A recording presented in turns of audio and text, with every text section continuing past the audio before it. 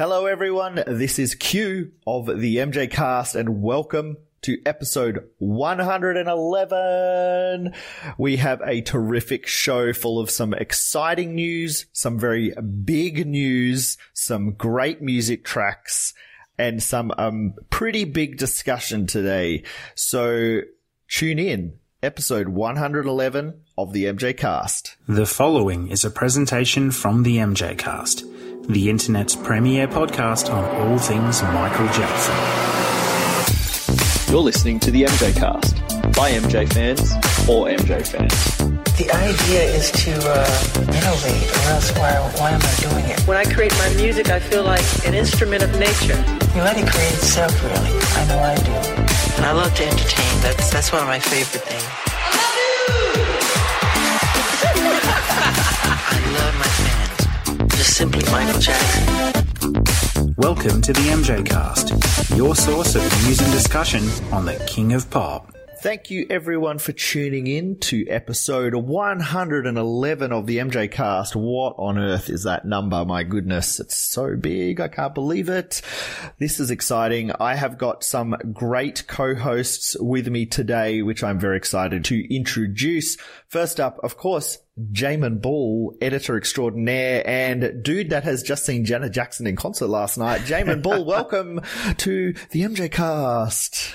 Hello, everyone. Hello from Studio Brisbane. This is Jamin. I am just feeling a little bit still waking up at the moment because I did see Janet Jackson had a big night last night and stalked her at her hotel. Not creepy at all. We'll get to that later in the show. You might notice I sound a little bit different today as well. That's because my MacBook is I'm getting a new one, so I don't have a computer right now and I'm recording on dodgy earphone thingies. He broke his computer again, folks. He worked it to death. Again. I did. I know. So anyway, that's why I sound a bit different, but all good. And you're sick. You're also sick. I am sick. I'm not feeling too great. It's not a hangover. I've sussed that out. He didn't even drink last night. Okay, guys, he's actually feeling sick. It's like a virus. I wanted to be 100% alert for the awesomeness that was Janet in Brisbane, so... I'm so glad you were not sick last night. No, that's right. Yeah, I can't believe it. I just woke up feeling really bad. But no, I had a great night last night and can't wait to talk about it. Yes. Also, very exciting, a return to the MJ Cast airwaves, a voice from the past. And not just because he's a day behind, because it's like not even the 16th of November over there yet. Jason Garcia of MJ Radio. Jason, welcome back to the MJ Cast, mate. Hey, hello everybody. This is Jason from Studio Houston here. One more time with the brothers of MJ Cast. Very happy to be here and very excited about this episode 111. Unbelievable. One day I'll get to be like you guys. You sure will. One day. I think though, if you added up all of the different episodes of your podcasts from all of your channels, you're probably up there already. Yeah, I think so. Not easy. Wow, no. It's so good having Jason to chat with us today. It's been a long time and it's a nice sort of episode to have, like, I guess the brothers back together. 'Cause there's some big news coming up later in the show and I guess it's sharing it together with Jason as well as with you guys. It's about the future of the MJ Cast next year. Don't worry, it's not bad news. Don't freak out. It's fine. The MJ Cast is coming back next year. Don't stress. But yes. Don't skip the episode. Keep listening. Yeah, don't skip the episode, folks. Keep listening, all right? Until you get there. Oh my God. I don't know the news either, so I'm right with the audience. I'm waiting. Oh, you do so. You're such a faker. He knows the news, folks. Not in the entirety. All right. Well, follow up. Jamin, we got some follow up. Yes. We do. I want to know, our first item of follow-up is around Jason, really. Jason, I want to know how things have been going at MJ Radio. We see you guys put out a bunch of episodes very consistently. Some great guests go on there. And how's things going at MJ Radio? Yeah, shout out to Ale and Sandra. Hello. Other co-hosts of the MJ Radio channel. Yeah. Great things going on our side. We're trying to catch up with everything that goes on. Of course, we know that this year has not been the greatest in terms of the media towards MJ and many other things, but still we're trying to go through it. And I think we've done pretty good. And we're trying to go back to normal We already had like 2 or 3 episodes where we already changed subjects and went into, again, analyzing his music and his legacy and everything else. So pretty happy with the results. The last episode we did that was amazing was the Off the Wall anniversary. And we analyzed the whole album and brought in a musician who also has a podcast, and he was just amazing. Whoa, that's so cool. How long was that episode? That was like 3 hours long. See, yeah. Because there's so much. I did not even know. I was like, oh, it's a short album. And when you see the running time, I'm like, okay, we're going to do this quickly. But then the background and then the everything in the middle and what happened afterwards, it was just so much information. And the guy came so prepared that he had so much information. And you're like, oh my goodness. We recorded for like 4.5 hours. So it was a whole bunch of stuff. Oh my God. And then he went and did his own episode on his channel and added another 2 hours to it. So it was like, wow, much info on Off the Wall. Damn. Jason, I got to ask you, you're a family man. You've got a wife and a daughter. Mm-hmm. But you know, we've got something in common. We are editors of Michael Jackson podcast. Yes. How do you balance, I need to learn here. How do you balance editing, recording, family, work? How do you do it? Well, that's what I should be asking you. Well, I don't. Right, basically. Yeah, but I try my best. You know, I think I record my podcast around my wife's schedule. So when she's at work, I record, and I usually edit at night when everybody wants to sleep. So I don't bother anybody with the clicks on the keyboard or anything like that. So I edit at night, lonely by myself. And like right now, she's not here, so I'm recording with you guys, and it's not an issue. Okay. And where's your little girl? Yes, I'm very fortunate. I have my mother-in-law here, and she takes care of the baby most of the time. Aha, there we go. Okay, we need to get that big. Right. That's why I don't have that. I don't have the secret weapon. Exactly. That is the key. Yeah. Wow. Well, cool. we're gonna work on the balance, your work-life balance a bit, Jamin. Okay, that's sort of in relation to our main discussion topic a bit later. Okay. Yeah. We're going to make things easier for you. All good. Okay. Well, another bit of follow-up I wanted to get to is Square One. We have had, Jason, you mentioned before about having to talk about Leaving Neverland a lot this year on MJ Radio, and we have as well on the MJ Cast, and it's all been so draining for all of us, we know. But one breath of fresh air, I guess, in this whole thing is the amazing fan documentaries that have come out to fight for Michael's innocence. And one of the most important ones of those is Danny Wu's Square One, which has premiered in Los Angeles, in London, and then very recently in a number of cities in China. So I've got to hear, what did you think of Square One? Did you like it? I watched it. Yes. I was very happy to know everything that happened during the premiere. I put it on my big screen, you know, I got my popcorn out, and then I got ready to enjoy everything. So I was happy. It wasn't too long. It went by pretty quickly for me. In regards to the information, of course, it's on point. Everything that we already know, it's there. Very well explained. Easy for people to understand, and they can use that as a source for information whenever needed. You know, because we usually find this information on written text online, and some people might get bored by just reading so much. So having it on video, it just helps to make it more widespread. And this, for the 93 case, this is the first time that's really ever been done.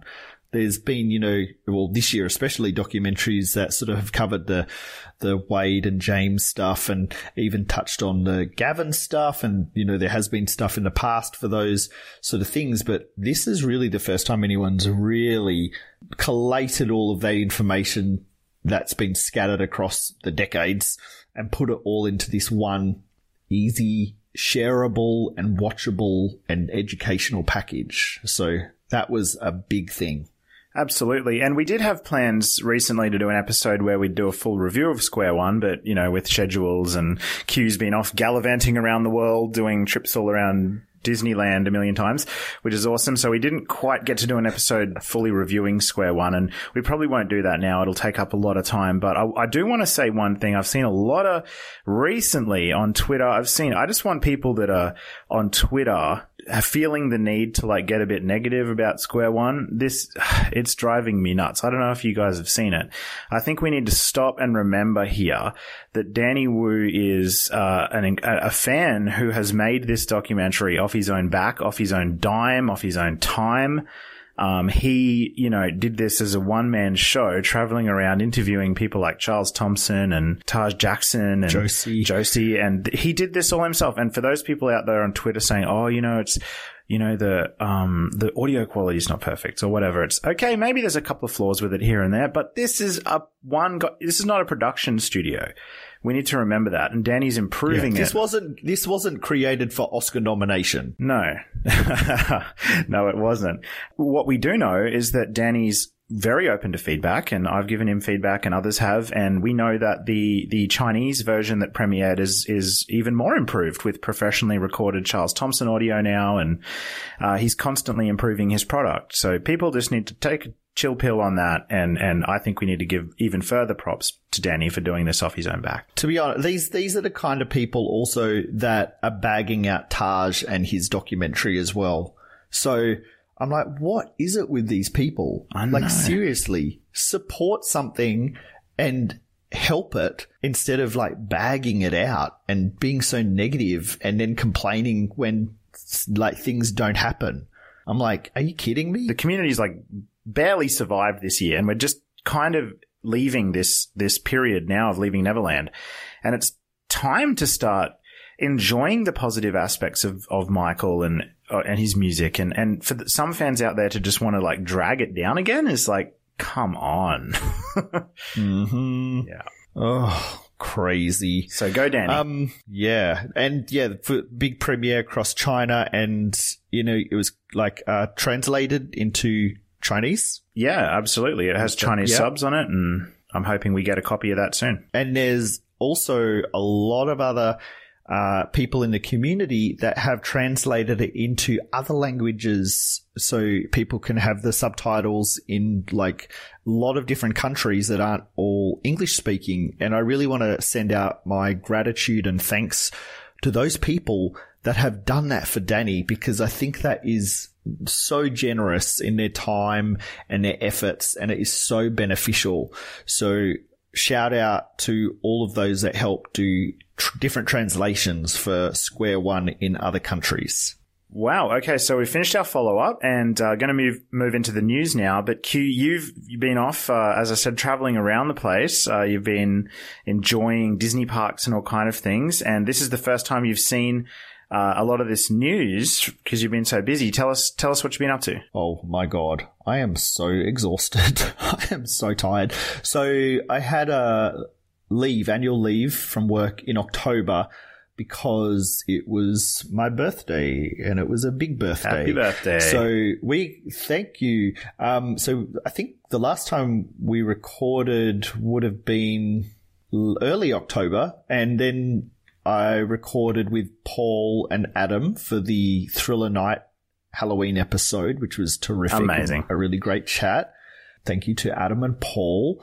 And if you haven't, go check it out. It's a great discussion about thriller and ghosts short films with actual filmmakers and editors and true MJ fans. Awesome guys, awesome discussion. So that was the last, I think, recording that we did in early October. Thank you for editing a beautiful show together, Jamin, with amazing sound effects and music and things like that. It was really cool. My pleasure. So it had been a little while because I had my birthday here at home, but not long after, the husband and I headed off on holiday just up to Asia because it's close to Australia. So we visited Singapore, which had been a few years for us both. We got to see the Gardens by the Bay, which is amazing and like a wonder of the world. It's incredible. And then we went and had 6 days at Hong Kong Disneyland Resort, which was terrific. It is absolutely the most underrated of the Disney parks. It is a great little park. They've had like expansions. They have the Buzz Lightyear Astro Blaster ride's been replaced with an Ant-Man and a Wasp shooting ride. So the same ride system, but it's been rethemed and it's really good. Their new castle's getting built. It's stunning. So we had a wonderful holiday there. And then we went to Kuala Lumpur and had 4 nights there, and then back to Singapore. And then we were hoping to come home, but then we couldn't get on the flight because of the standby tickets that I was using. So we then had to return back to Hong Kong to fly out a day late, but that's okay. We snuck back to Disney for 2 hours with our annual passes for breakfast before our flight. And then we got home a day late, and then the morning after we got home, so we got home like midnight, and then 11 a.m. the next morning, my birthday party started. So that was a very rushed morning. So I'd been celebrating my 40th for a couple of weeks, and then we had the big Festival 40 closing party here at home, which went from 11 a.m. until 10 p.m. Wow. And it was a terrific day with so much food. People brought wonderful food, and I had a great playlist which had some MJ and some Janet, some Jackson stuff in there, amongst a whole bunch of other amazing music from all over the world. So that finished at night at 10, and then the couple of days later, I got my new work roster and found out that the following week I would have my emergency procedures recurrent exams for work. I'm a flight attendant, and you go and ask any flight attendant about recurrent training days, and they will not say that they are fun. I got to jump in here and say, listeners, there are two queues. There is normal speed queue, and then there is exam prep queue. There's the two different queues, but you always get so stressed about them, but you always do so well. So I don't know why you worry. But yeah, I always nail it, and it was a good day, but they are so stressful. So yeah, emergency procedures exams every 6 months. And this was the big day, like, you know, the full opening fake aircraft doors and all the procedures and screaming and fires and rafts and all whole thing. It's very stressful. So I got through that this week. And this is like, I had all this laundry still from the holiday to iron. I hadn't been looking at any MJ news. This morning, like recording, like an hour ago, was the first time I've opened OneNote to look at even what we're going to be discussing. Had to find some awesome tracks for you all. So we're going to play some great music. So this news that we're going to get into, there's about 5, 6, 7 stories or so that we're going to be talking about. And we're going to bang through that. And Jamin, you put a tweet out. Is that where you got some of these news? You put a tweet out about what we should discuss on this show. Is this where you pieced together some of this stuff? I know Elise did a lot of the show notes. Thank you so much, Elise. Yeah. Is that where? A little bit. To be honest, Elise sort of had it all covered. What she had in here already was what people were replying with and saying to talk about. A lot of the replies I was getting was more, I asked for people to send in news items, and most replies were like, tell us about unreleased tracks. I'm like, that's not news items, but that's not a regular show. No. Not the place or time, but definitely thank you to everybody who did send in news items, and we're going to get into them right now. The first one is about another Michael Jackson documentary that's on its way called Mirroring Michael Jackson. This one seems to be a little bit more positive, and we've got some information from IMDb on this one. It's due to come out soon-ish. Q, did you get a chance to read that IMDb page? I think I read the blurb about it. Yeah. And I saw some of the people that are in it, and I think this has been getting worked on, I want to say definitely all this year and maybe since last year, because I think Simona, who's one of the people in it, had sort of been doing a lot of social media reaching out about it, trying to get attention for it. So I think this is something that has been in the process of being worked on for a while now. Yeah, and when you read the blurb, it talks about, the film being a, all about Michael's groundbreaking musical legacy, his impacts on other artists. It's got the collective voices of his friends, recording artists and collaborators. It sounds like it's going to be a very loving and positive documentary around Michael Jackson. It's directed by Christopher, I don't know how to say the last name, but I'm guessing Broughton, yeah. Written by Kira Modelo Sase. And the thing that interests me the most about it is the breadth of people involved. There are truly a range of people from Michael's career. You've got people like Gladys Knight and Smokey Robinson from the Motown days, and all the way through to choreographers like Vincent Pattison and Travis Payne that worked with Michael in his later career, and like people involved in his personal life, like Big Al Scanlon and David Nordahl for the Neverland sort of perspective. So I am excited for this because I think we're going to get a chance to see the real Michael Jackson in this documentary. I'm very jealous that they have David Nordahl. Yes. Like, we've been trying to get David for years. Yeah, It hasn't happened yet. He doesn't tend to go public very much with his stories, so it should be interesting to see just for David alone. All right, releases. Yeah, it says it's going to be released on December 29th, so it's going to be up for the new year. If they obviously, if they keep the release day, you know, a lot of times these dates are changed. So hopefully we can get to see it. They updated last time at the beginning of the year, so it has been a while since they came back to say anything or update anything on here. It would be good to get it for Christmas, New Year. That would be good for the season. Yeah. Yeah, I think it'd be really good. It just says it's an in love and memory. That's what the poster says on it. He has a Michael inside his own legs with the photoshopping. So it looks kind of interesting, and the colors they use for that picture. But obviously that's subject to change at the very end. We will see what they come up with. But yeah, I mean, honoring Michael one more time, going back to these type of documentaries that we want to watch, where we can see his influence and his music. I don't know if they will have so many talking heads. As you said, they say the Smokey Robinson is going to be there, Vincent Patterson, Syda Garrett, Travis Payne. I don't know if they're going to be there because of the archives or actually they're going to be interviewed for it. But we will see. Yeah, that'll be interesting to see, actually. Yeah, good point. Will it be archived interviews or will it be new interviews? Hopefully it's new. Yeah, it says the film presents cherished memories of Jackson via the collective voices of MJ friends, fellow recording artists, and collaborators. So that doesn't really tell me if it's archive or new interviews. No, and we're not sure really about either the extent to what we'll see new Michael Jackson footage we haven't seen before or music. Like, I don't know if this estate is involved with this or not. It's not. And I'm not expecting to see any new stuff. Yeah. So just, it's probably going to be more along the lines of, some of the other documentaries we've seen this year, like, Chase the Truth? Yeah, Chase the Truth. It'll probably have like an original score and like maybe some press footage of Michael, but certainly not official stuff, I don't think. It's interesting that it also says Michael Jackson's talent and artistry is celebrated in the film with original music performances in loving memory of the King of Pop. So I guess we will also have them playing live or, you know, especially for the documentary. I never seen a documentary where the guests play music for Michael and original music. So that'll be interesting to see what the lyrics are, what the messages are for Michael in those songs and how many of those they include. Yeah, I think big part of this will be how Michael has influenced performers, like it says, of the past, present, and future. So I think it'll be a lot of people talking about how Michael has influenced them in their different entertainment fields. I think that will be the main part of it. Yeah.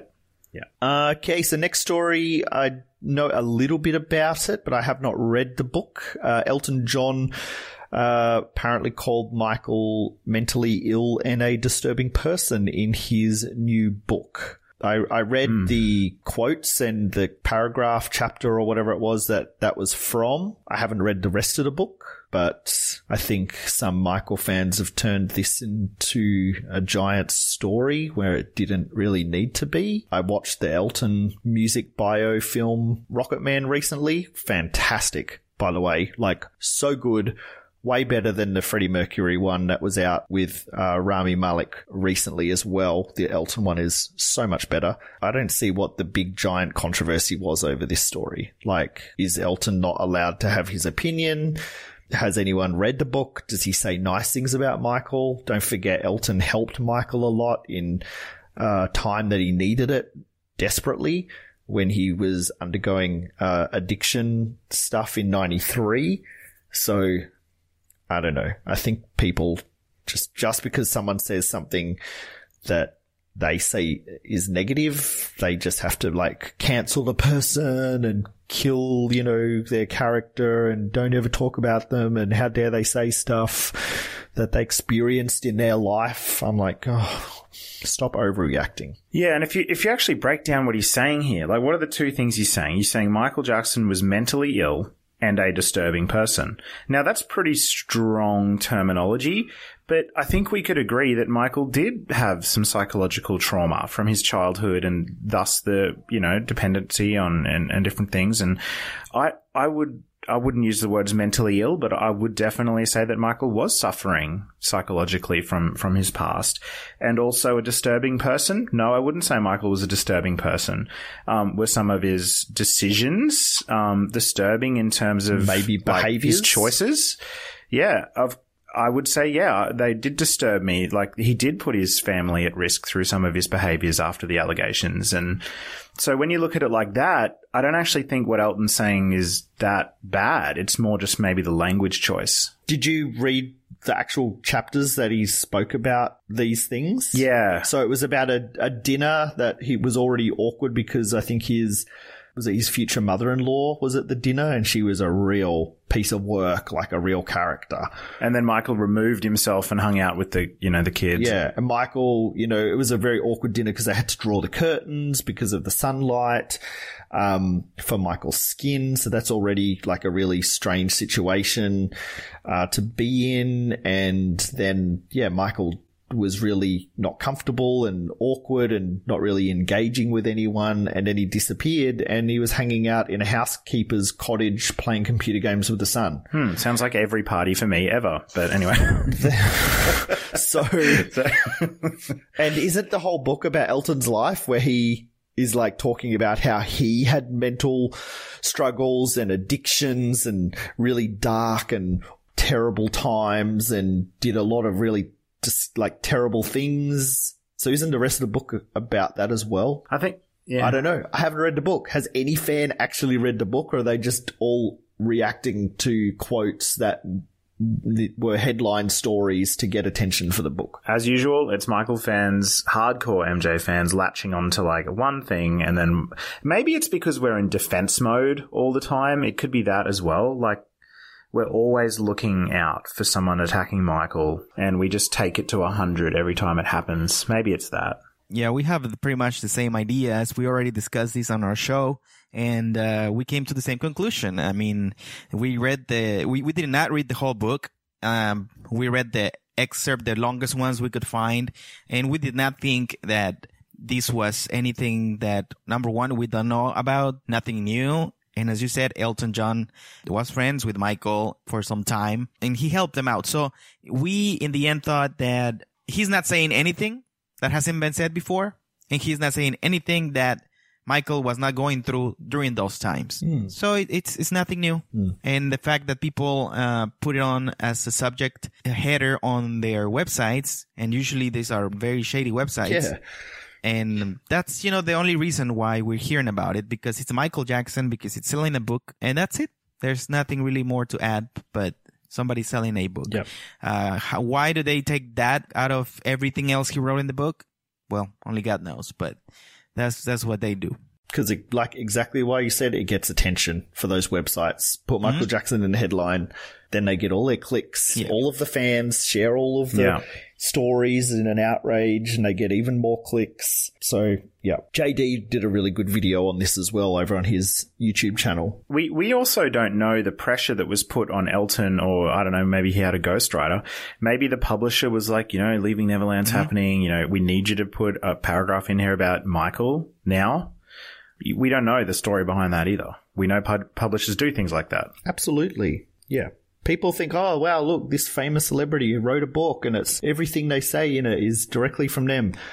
No. There is not a lot of that happening in reality. Like, Michael Jackson did not sit down and write Moonwalk cover to cover with a pencil in a notebook or type it out on a typewriter. Like, ghostwriters help these people put these books together. They will get the details from people. They will get the context of things.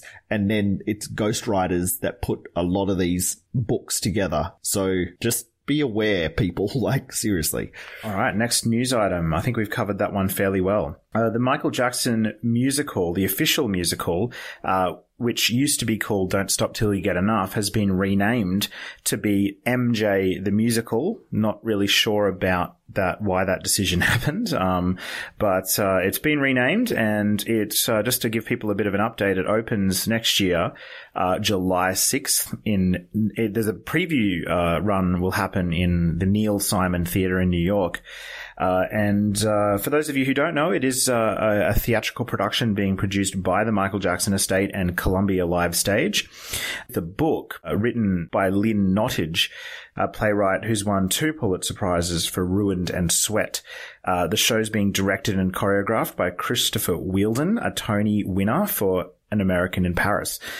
This is a very controversial play because the people that are helming it have said some very interesting things about Michael's alleged behavior around children.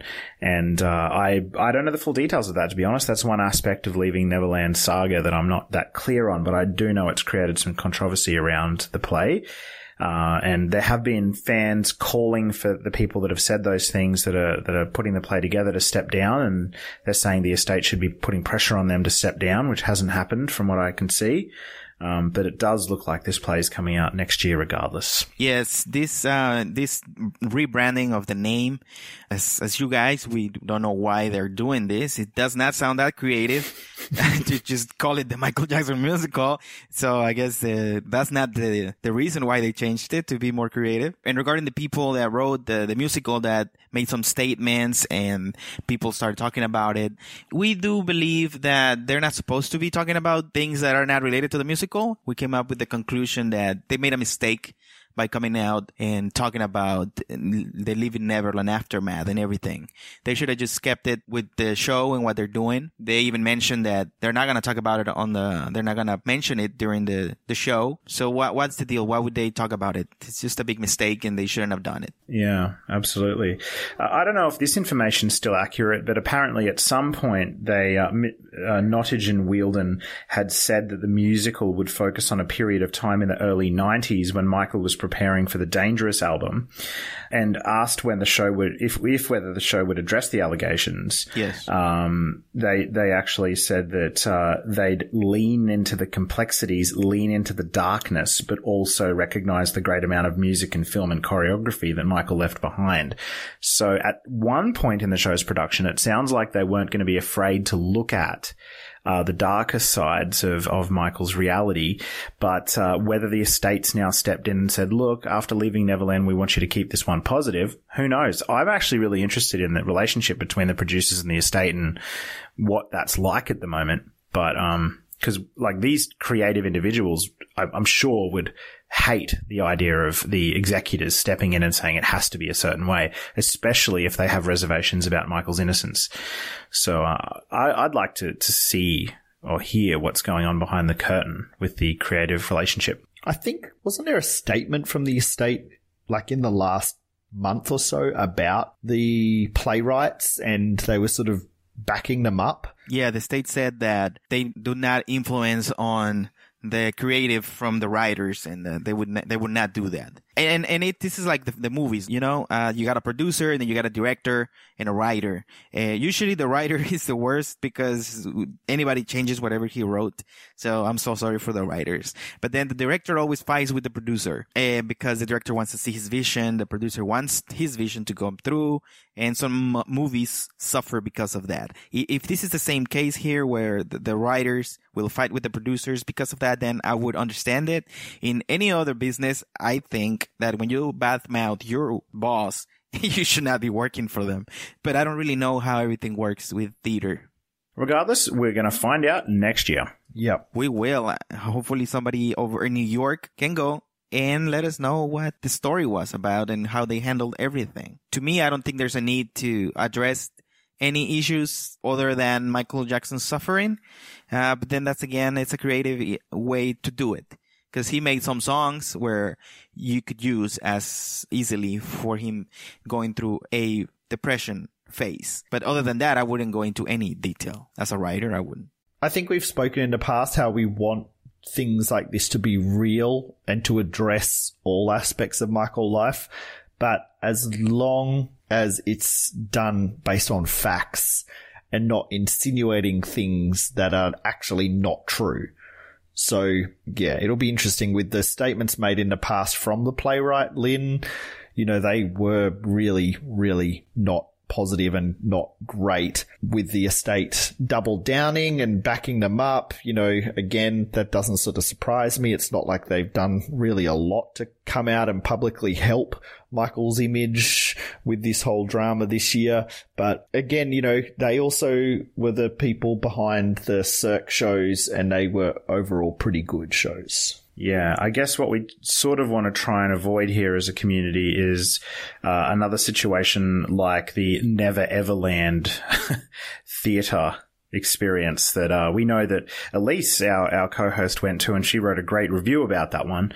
If you go to the mjcast.com, you can read a great op-ed by Elise Capron about the Never Everland play and how that was a very problematic story which did insinuate things about Michael that weren't based on fact. So we hope that MJ the Musical does not go down that path.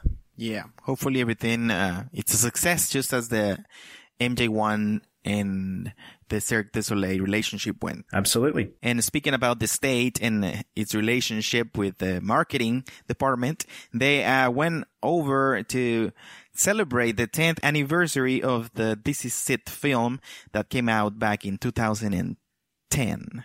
Was it 10? 9. Oh, really? Damn, they did not wait nothing. Okay. They didn't wait. That came out back then in 2009. So it's been 10 years, of course, because it's 2019. Hello. So they came up with a product, a Blu-ray with some other items to it. And right now it's in pre-order mode. For like $4 million. You can go to the website and acquire it if you want to. What do you guys think, though? Are you guys going to go get it? Run? Subscribe? I think, again, estate, what the fuck? Are you kidding? Like, after everything we've been through this year, who asked for this? Exactly People what I have said. been giving you suggestions of what we want as products and celebration of Michael's career since he passed away. And again, you just like, are you kidding? A giant $400 box, at least, whatever the price is, of This Is It, which was a product that Michael didn't even put out. You guys put it out, showing the decline of his health before he died. No. And a Blu-ray, which you can go and get on eBay for way cheaper with the 3D elements. Like, this is not a new thing. The only new thing is the packaging and a coffee table book, which has pictures, which were so photoshopped and airbrushed anyway in the original release that it didn't even look like Michael in them, because the real pictures, he is deathly ill in the pictures. This is talking about, again, misreading the room. This is in such bad taste. Like, we have History's, is it 25th year anniversary for History coming next year? Yeah. Are you kidding? That's another huge thing they could have done, and instead they're putting this out. Like, so bad. It is bad, and like I said on a previous show, I have always felt it was really important what the estate's next official product was after leaving Neverland.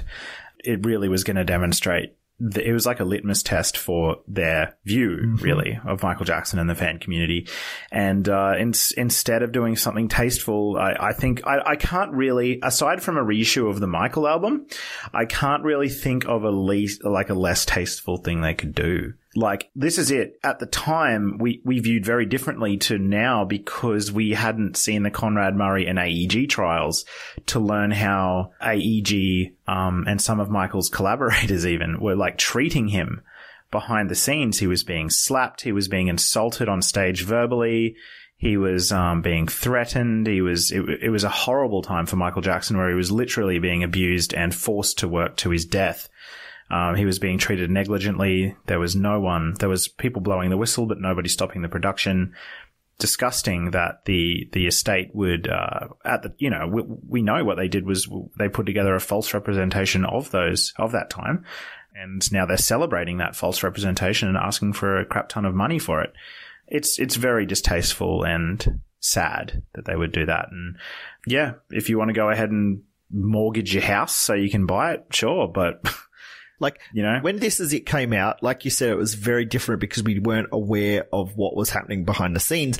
And at the time, it was very helpful for a lot of us with the grieving process. Like, we had that massive event at the Gold Coast with Marnie and Damien and TJ and you, Jamin, and your brother and many other local Queensland fans. And, you know, and I saw it countless times in the cinema, and it was a very helpful product to help with that. But then the reality came out.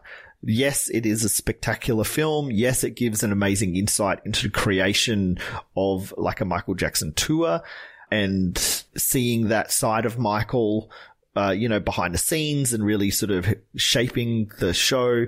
All of that is incredible, but the reality is this is basically a snuff film, and the aftertaste of this film is not pleasant, and it should not be celebrated with a $400 10th anniversary box set after everything that has happened this year. This does not help Michael's legacy, especially in the aftermath of what we had to go through this year. Couldn't have said it better.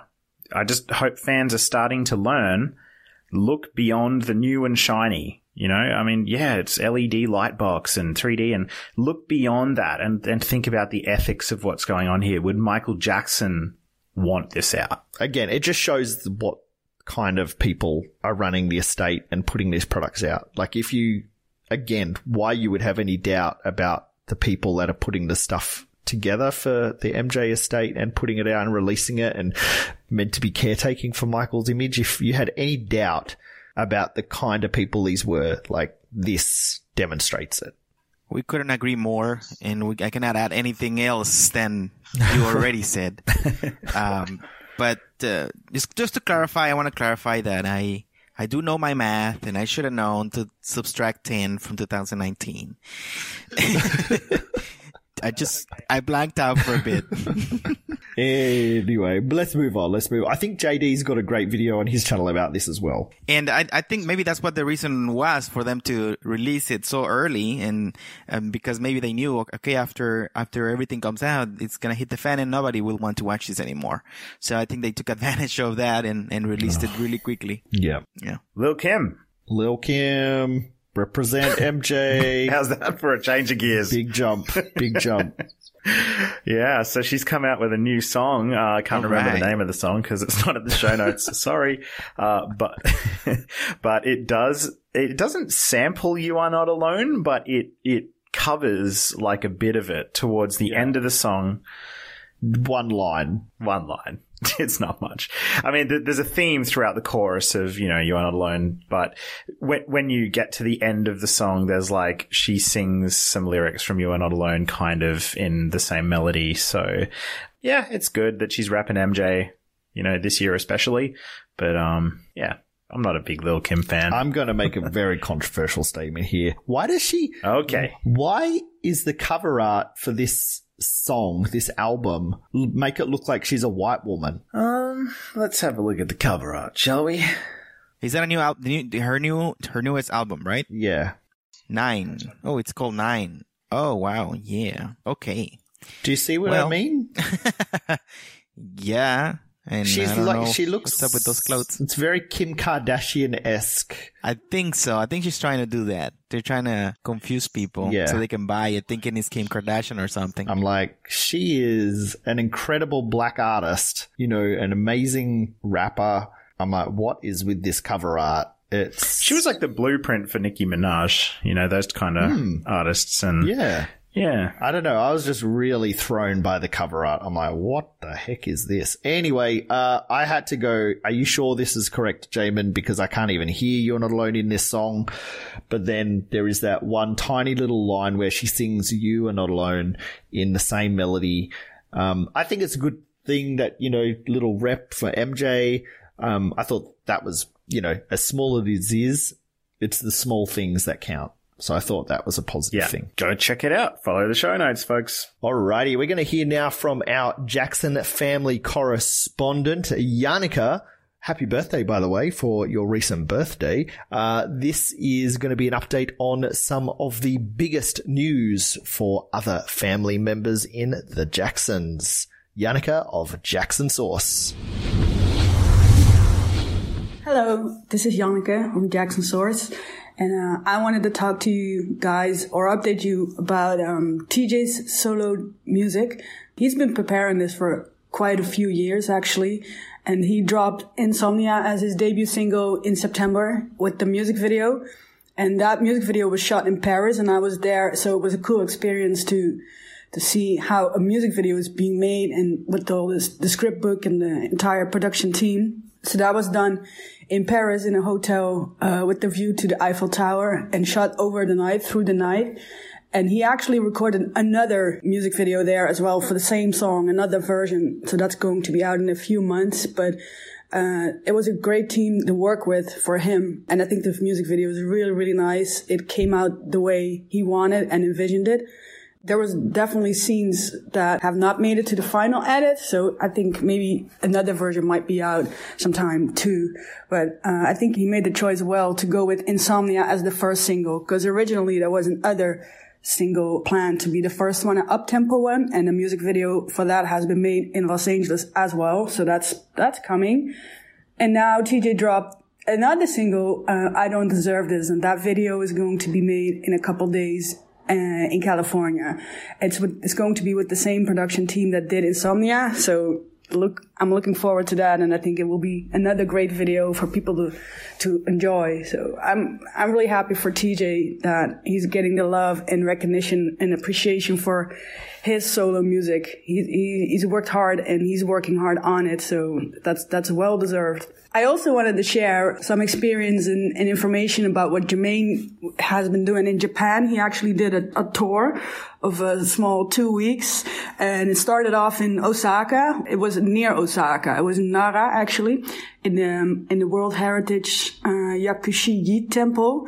That temple was turned around into a concert venue for one time only, and that's definitely a thing in Japan for Western music to be played like that. In that venue. It was really special.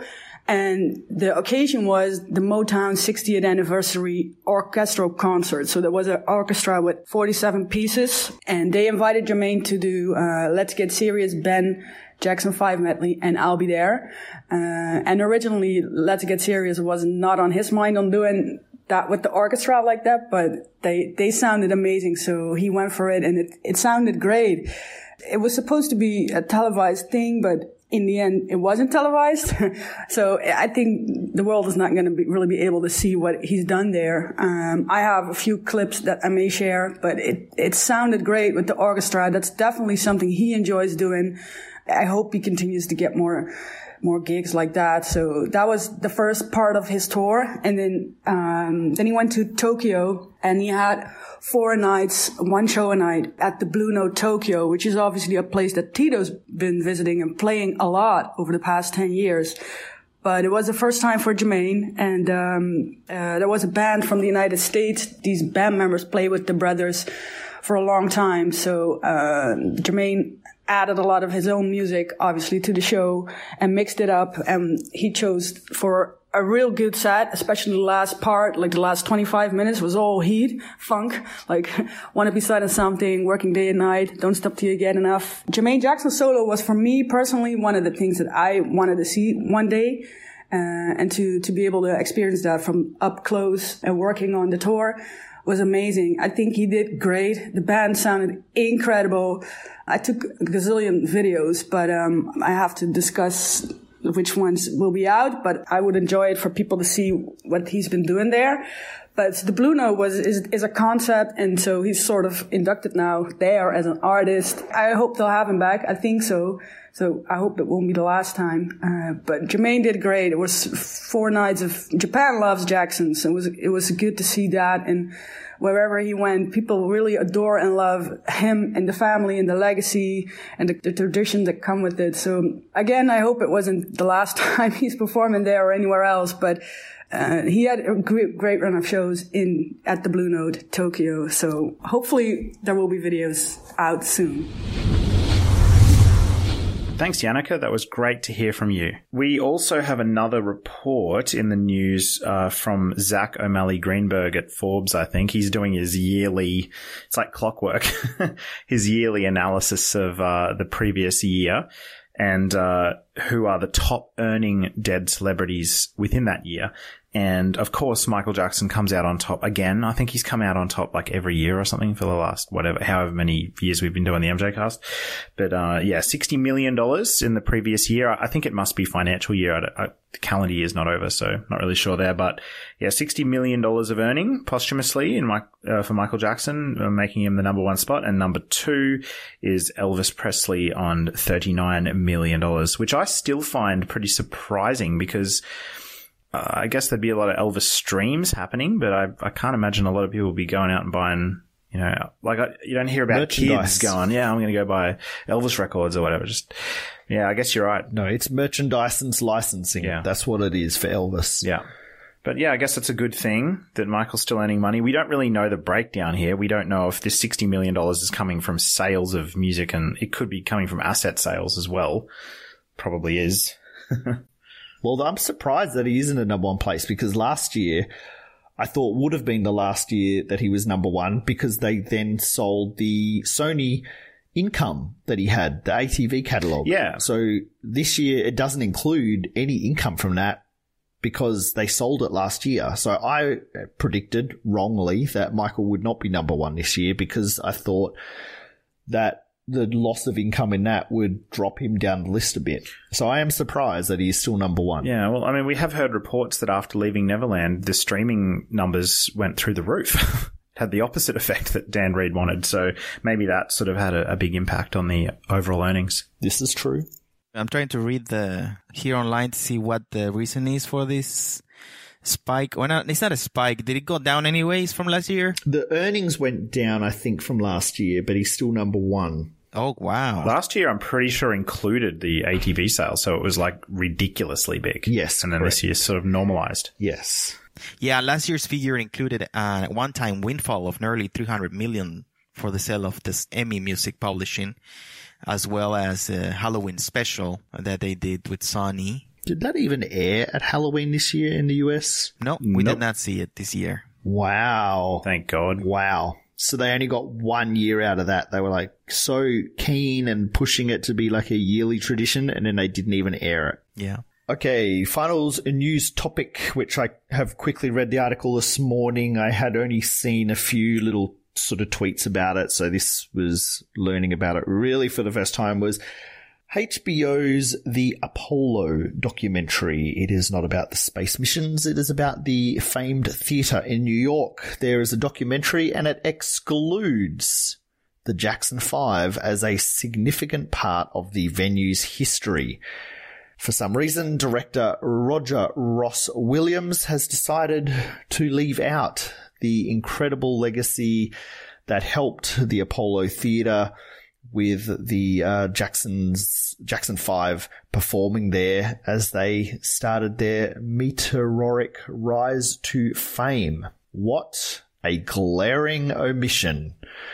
But again, with HBO's involvement, what a surprise. Not. How disappointing. Completely disappointing.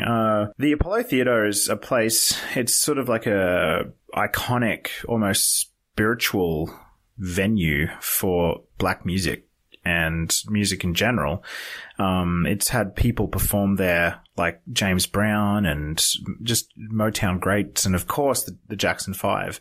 And to leave them out, the Jackson 5 was such a big part of its rise to popularity and black music's rise to popularity in general in the 60s and 70s.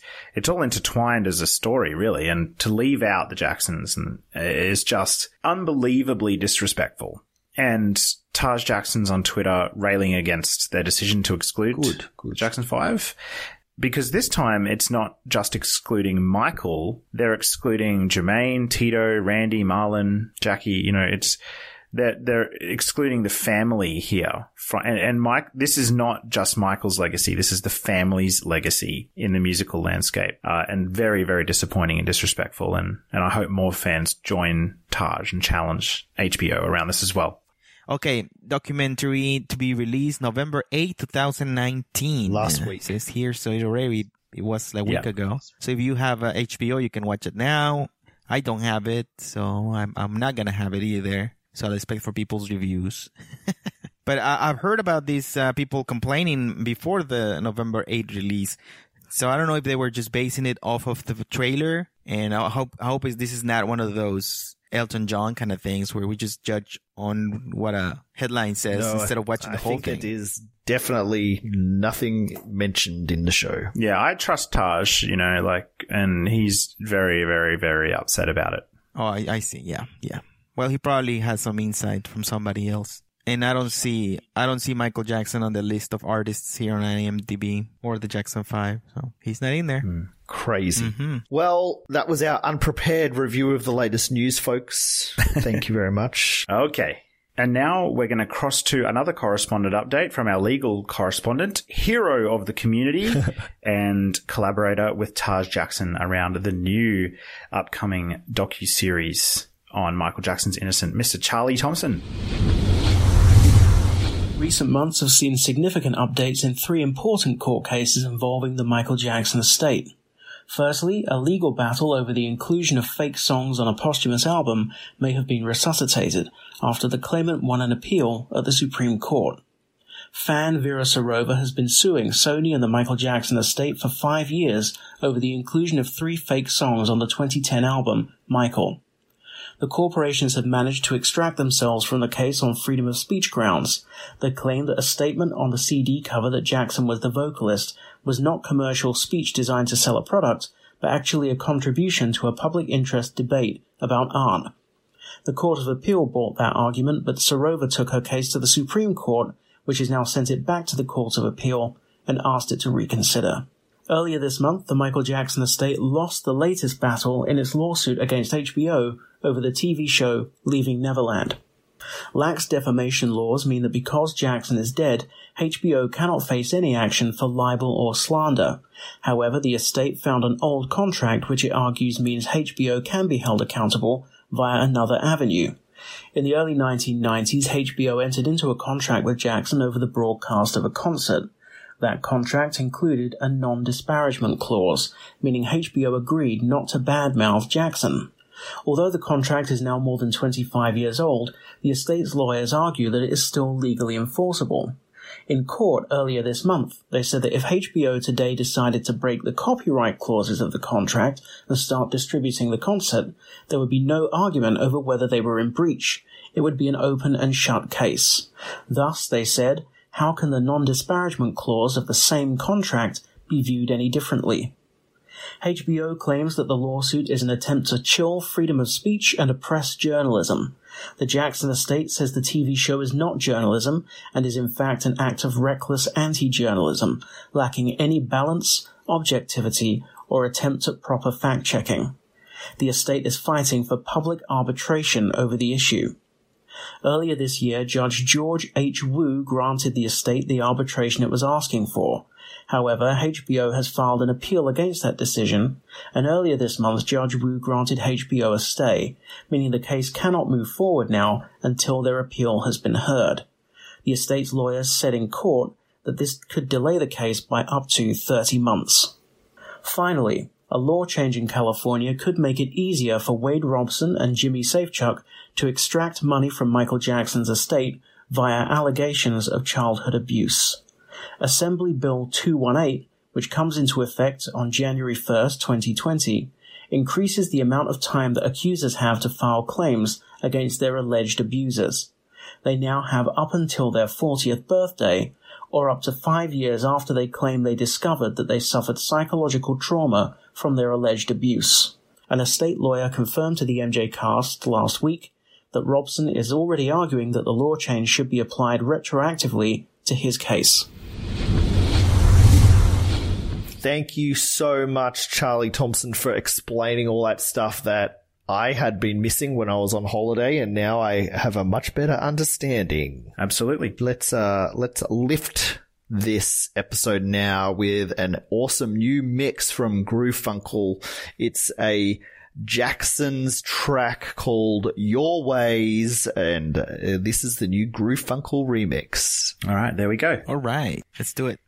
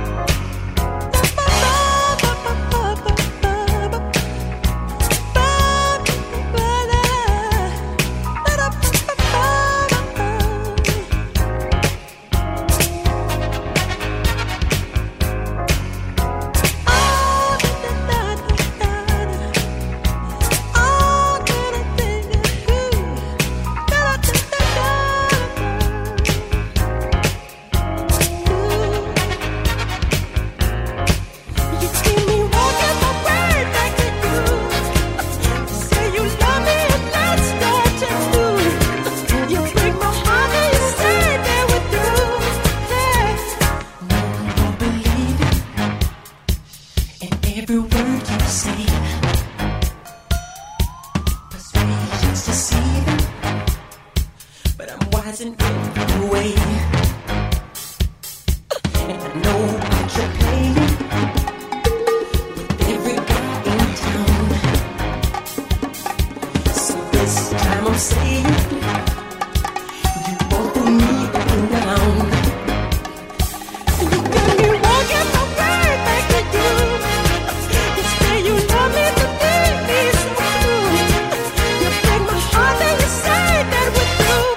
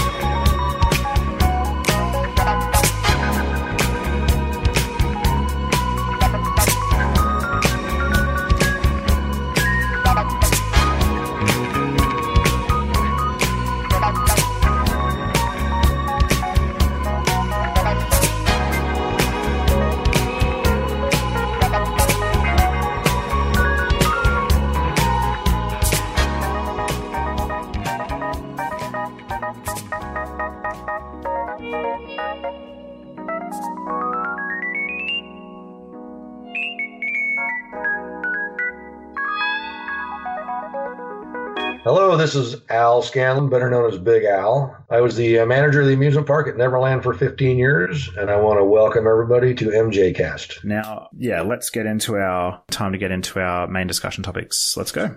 All right, so it's been a big couple of weeks. Janet's been touring Australia. Janet Jackson as a part of the R&B Fridays music festival that's traveled around most Australian major cities. Q, you saw Janet about a week ago, and I saw her last night. We both had a great time. What did you think of the show, Q? Well, wow. Yes, we saw the first of Janet's sets in Australia with the R&B Fridays tour, which is a massive music festival here in Australia with a lot of big R&B names. This year there was Brandy, Jason Derulo. I think Fat Man Scoop was one of the hosts. We had 50 Cent. Ugh, it was awful. Yes. Black Eyed Peas. Who else am I forgetting, Jamin? Yeah, Raekwon. I don't even know who that is. I think you got everyone. Okay, cool. Well, Janet was the headline act this year, so that was good for us. Maybe not so much for R&B Fridays. I think they may have misread the room having Janet as a headline act, because the audience for this festival is actually quite young, and I think a lot of people might not have been very familiar with who Janet Jackson was. But it was terrific for us Jan fam throughout Australia and New Zealand coming up next that get to see Janet live as she celebrates the 30th anniversary of the Rhythm Nation tour. Incredible. I thought her set was amazing. I got there really late in the proceedings. I only really got there and saw 50 Cent, which was awful. So I went and found the merch stand, sent some photos to Hassa of what was for sale, and then went back and he was still up on stage rapping and stuff. I'm like, oh my God, when is this going to end? I love the videos that Hassa and Jesse put up from respective shows about having to endure 50 Cent as an MJ fan. That was pretty hilarious. But then Black Eyed Peas were on just before Janet and they were amazing. And then Janet came out and in Perth, she did a about 45-minute set. She was only a few minutes late. It was only about 15 minutes later than the scheduled stage time for Janet. There was a slight technical issue at the start of the show where they did the Janet countdown in the video, and then Janet didn't come out on stage at the end of the countdown, so that was a little bit awkward. DJ Active played like about 1.5 Janet tracks to hype everyone up, and then the show began with Control and her awesome appearance on stage with the visuals. And it was about 18 tracks for Perth that we had, and it was a terrific set. Shout out to my MJ mates Jermaine and Jesse DeVos. I already had a ticket, the platinum area, which was not cheap, but they called me up that afternoon and was like, "Hey Q, are you heading to the show on your own?" Which I was. And Jermaine said, "Hey, how about you join us with a diamond ticket?"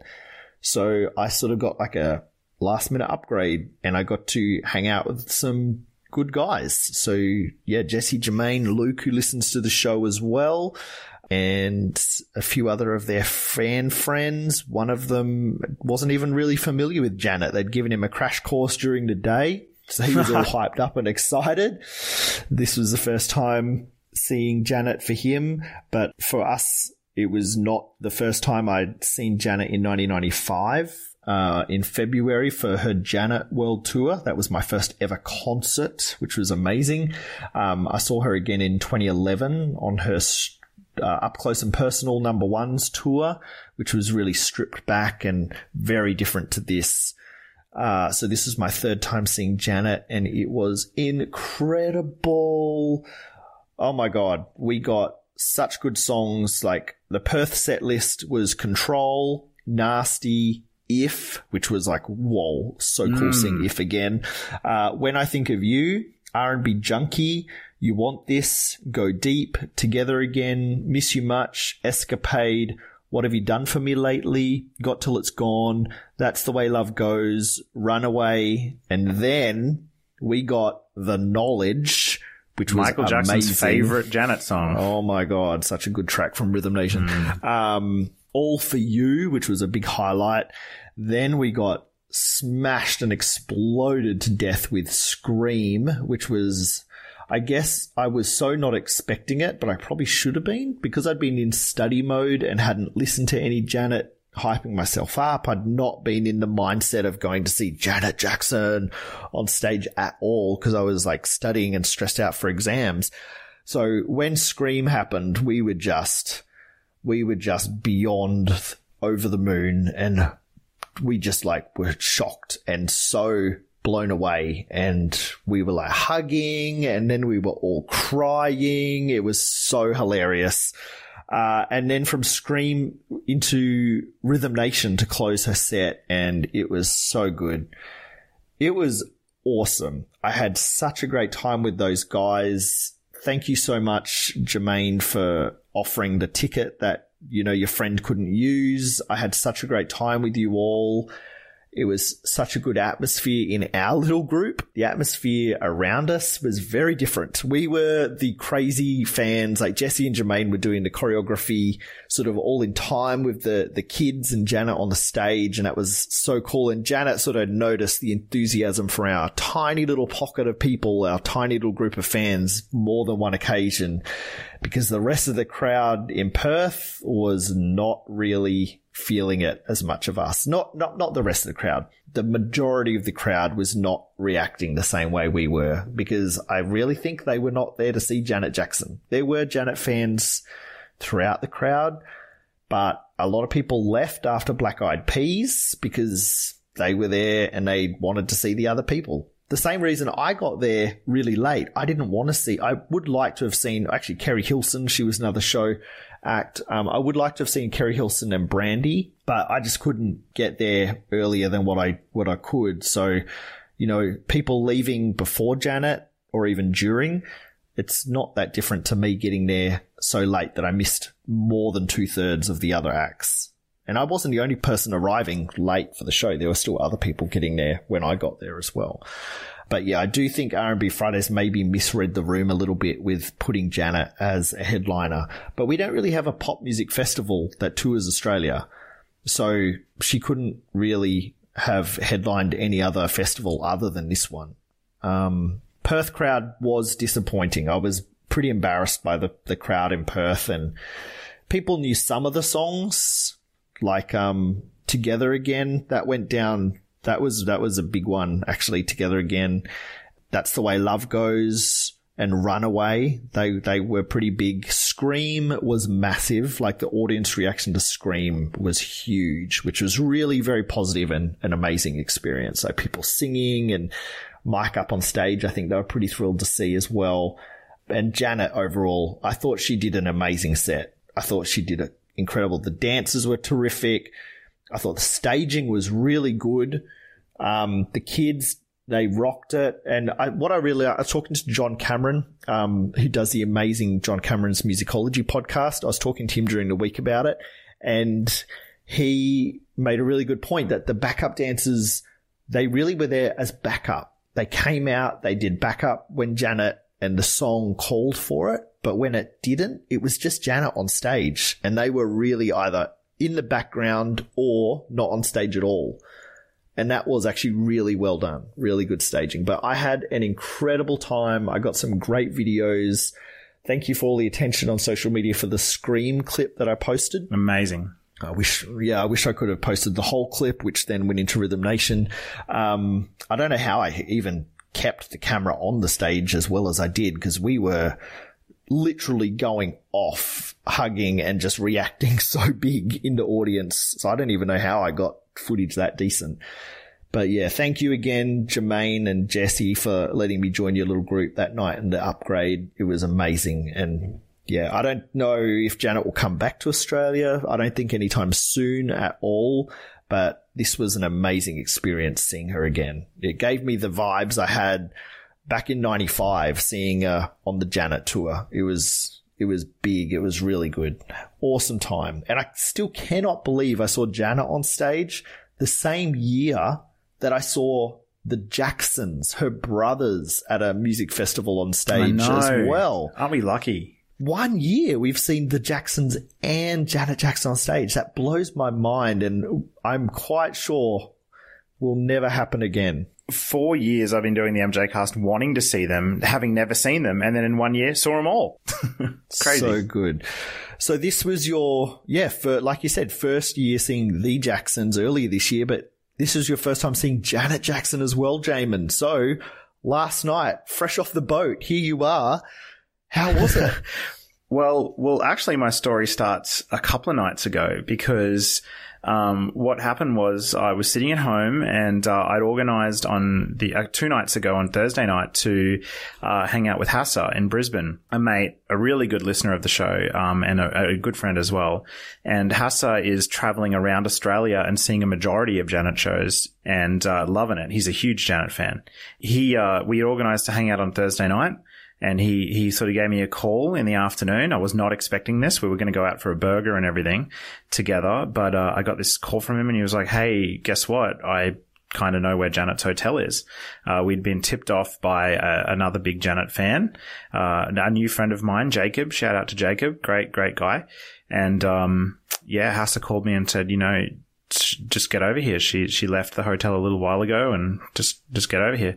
So I went there and we waited outside. I was doing A-grade stalking. Like, I totally got the feel of what it would have been like when you tell stories, Q, of like back in the day in the 90s when MJ was traveling around and fans hanging outside hotels. It really did feel like that, because there was a lot of waiting, like 4 hours or more. Unfortunately, she arrived back at the hotel like 5 minutes before I got there, so I didn't see that. But we didn't expect this, but half an hour after that, she left the hotel again. and in her black Mercedes van. So I had the bright idea. I'm like, guys, we got to, why are we standing over this side of the driveway? If she's going to exit the hotel, she's going to come out the other side. So we went over there. And sure enough, the black Mercedes came out. I was going crazy, like fan style. I was holding up my True You autobiography book, and I had my lanyard on cue. You were hoping for an autograph. I really was. So I was holding it up. I was smiling. I was beckoning her, like hand gestures. Come on, come out of the car. And so the car slowed down, and the bodyguard in the front, I don't know his name, he was doing these like hand gestures like no, no, no. But they slowed down regardless, and we could see Janet through the window, and she was smiling and had big aviators on and the awesome hair, and it was really cool to see her. So she noticed us and then left. We found out later she had gone with the crew to the Boom Boom Room in Brisbane for sort of a crew party. So I guess they had to get to that, and didn't see her arrive back at the hotel after that, or even the next day after the concert, we didn't see her come back either, and I waited there for a good hour and a half or so. So that was a bit unfortunate. Was really hoping to meet her, but let's get to the concert. So yes, I went to the show yesterday, and I got there just after Brandy finished. Unfortunately, I wanted to see Brandy as well. Damn. But Terry, my mate, I went with my mate Terry. We decided to have a burger instead because we were starving. I'd worked all day and hadn't had lunch. So we had some food and a drink. Great burger just near the RNA Showgrounds. And then we went in I think we arrived just when Jason Derulo was starting. First thing I did was go to the merch stall and buy you a Metamorphosis t-shirt, Q. Thank you. That's okay. You're going to love it. It looks great. The husband was like, why did you not buy a t-shirt? And I was like, well, I'd already paid so much money for a ticket. And I was like, oh, God, $40 for a t-shirt is so rich. And then he was like, you're crazy. I was like, I'll just ask Jamin.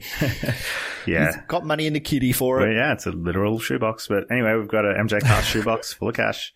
So we bought the shirt, and then I went into the show, and the first act we saw was Jason Derulo. Terry and I went in, my friend, and in the stands was Marnie, a friend of the show, Marnie, who's been on in the past.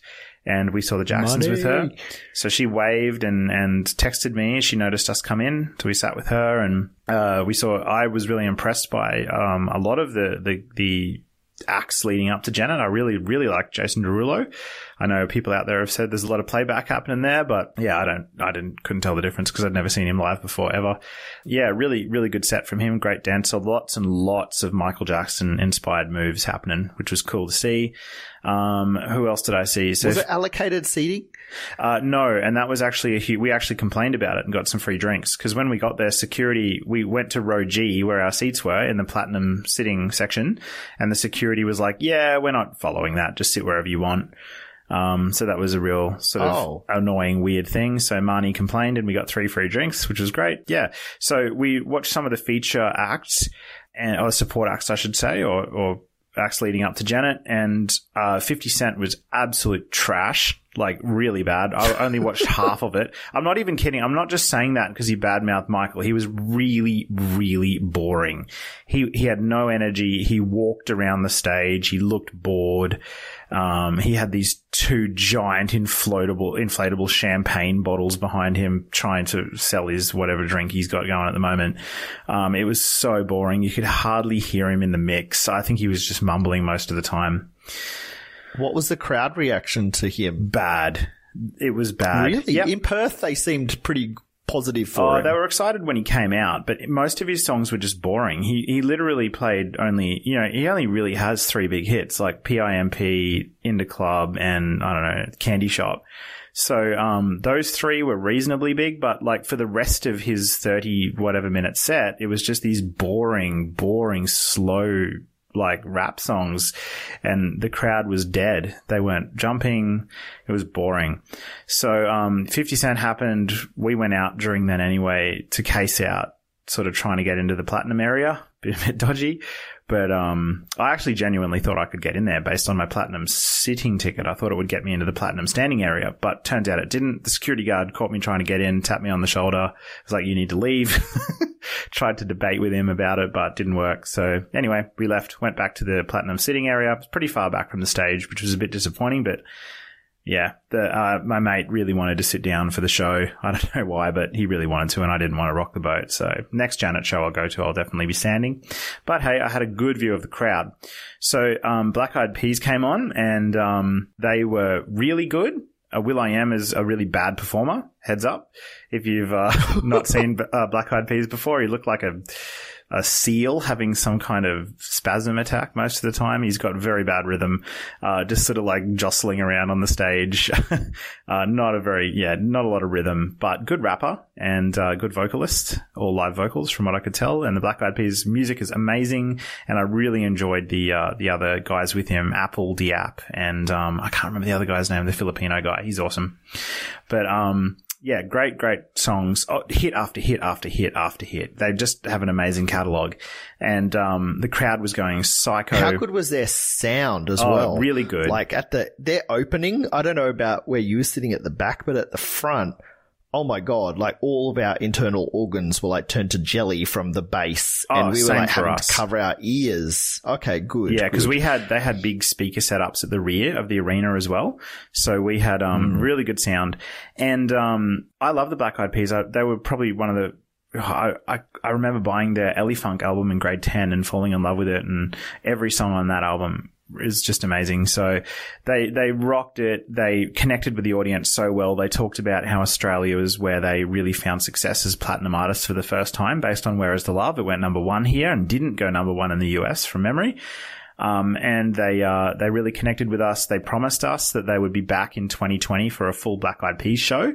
So I'll definitely go to that. They were great to see live. Yeah, really fun. So after the Black Eyed Peas, then things changed dramatically. And it was a bit of a downer for me because it was the back of the arena and I could see the entire crowd. And it's not a exaggeration to say that after the Black Eyed Peas, a huge portion of the crowd was streaming out of the exits. By the time Janet got a couple of songs in, there was about 40% less people in the arena than what were there for Black Eyed Peas, which was a bit sad to see. And I hope Janet didn't notice that. The grandstands next to us were pretty much empty and the floor was thinned out. So it was a bit sad to see that, and I hope she didn't notice it. Look, that didn't detract from her set because her set was really, really good. Now, I know there's been some negative press about Janet and her tour. And obviously, yeah, thanks Perth reviews. And obviously, look, let's be honest. There was some playback. There always has been with Janet. Some. I'm not going to get into how much because I don't know. I'm not as big a fan of Michael where I can tell instantly what's playback and not. With Janet, it was a bit harder. Hassa though knows what was playback and what's not, and he was saying that it was much more live in Brisbane than it had been in previous tours that he'd seen. So no, it was a really, really good set. Amazing. We actually got some different stuff to what you got, and we got a bit of a longer set as well from what I know. Hassa said that out of all the shows he'd seen in Australia, he thought the Brisbane one was the best. So what we got in Brisbane was Control, Nasty, If, When I Think of You, R&B Junkie, You Want This, The Best Things in Life Are Free, What's It Gonna Be, I Get Lonely, Together Again, Miss You Much, Escapade, What Have You Done For Me Lately, Got Till It's Gone, That's the Way Love Goes, Runaway, Made for Now, All for You, Scream, and then an extended Rhythm Nation. And for me, the highlights for sure were I Get Lonely, was not expecting that. I love Velvet Rope. I loved Got Till It's Gone, one of my favorite Janet songs. Look, I just enjoyed the whole thing, to be honest. Like R&B Junkie, everything. If was amazing. That was a crowd favorite, actually, in Brisbane, If. So a few of the songs went off really well. Scream was awesome. The actual mix of Scream into Rhythm Nation was super well done. The DJ that was doing Janet's stuff was really modernizing everything and making it awesome. The dancing was phenomenal. The choreography was just intricate and so, like, just watching 50 Cent compared to Janet, 50 Cent was just walking around like an idiot, and Janet was 45 minutes or more non-stop, intricate, like fierce choreography. She just was amazing, and it was so disappointing to see the crowd willing to pay for everyone else and then leave for Janet, who was just an industry icon and amazing. But anyway, so great show. Really enjoyed it as my first Janet concert. some definite highlights for me were the choreography in a lot of the songs. You could really see in the as a Michael fan watching Janet, I could really see that late 80s choreography from the Rhythm Nation tracks and how it really did inspire Michael's early 90s dangerous military style stuff in the Dangerous World Tour. Hugely. I was watching that and I was thinking, this is real Michael. And I'm like, hang on, no, I got it wrong way. Michael's really Janet with this stuff.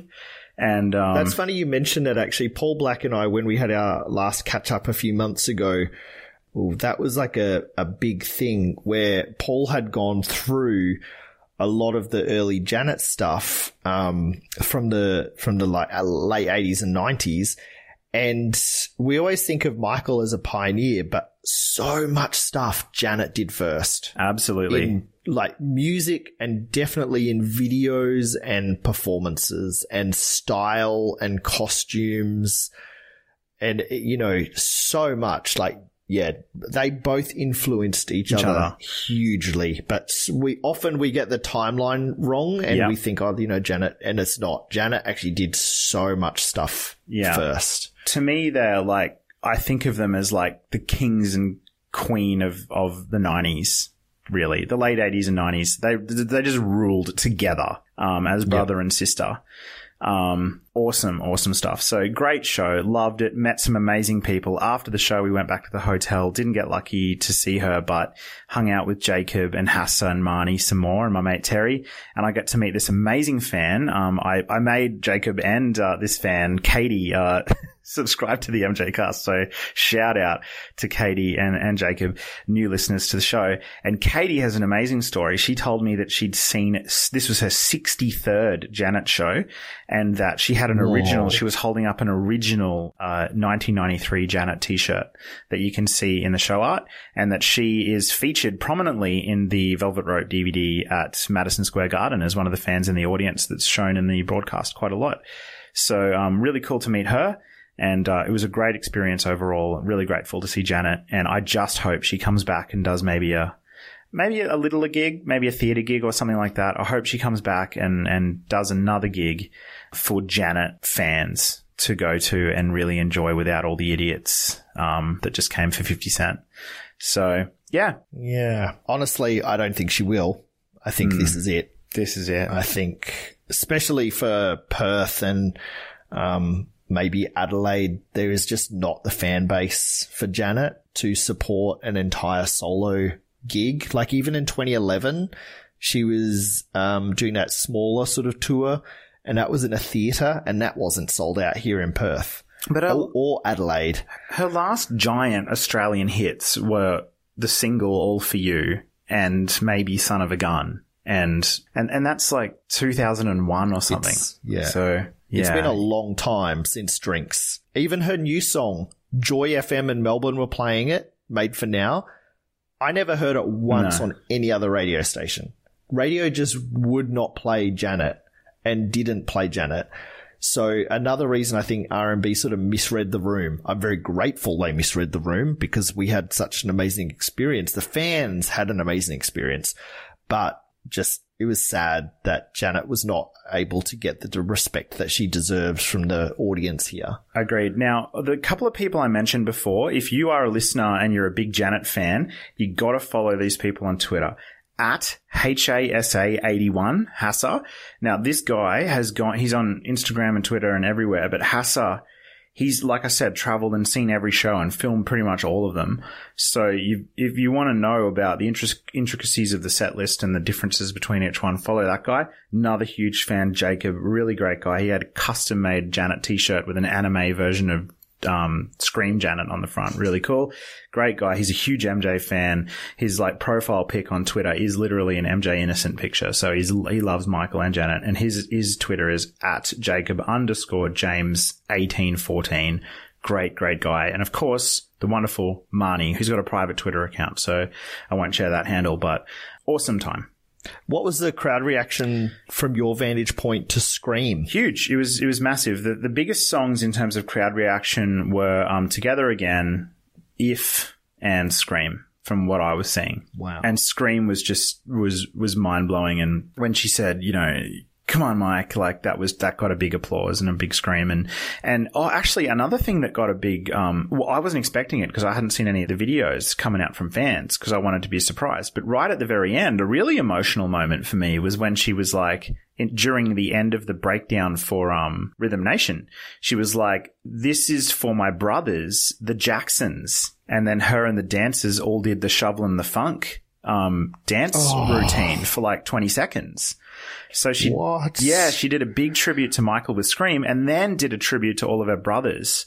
So that was really emotional for me to see that. I loved it. How was it for you as an MJ fan as well as a Janet fan seeing Scream performed live? I loved hearing Michael's vocals in an arena and hearing the crowd reaction to it. Like I've always said, you say what you want about Michael. The press can say what they want about Michael.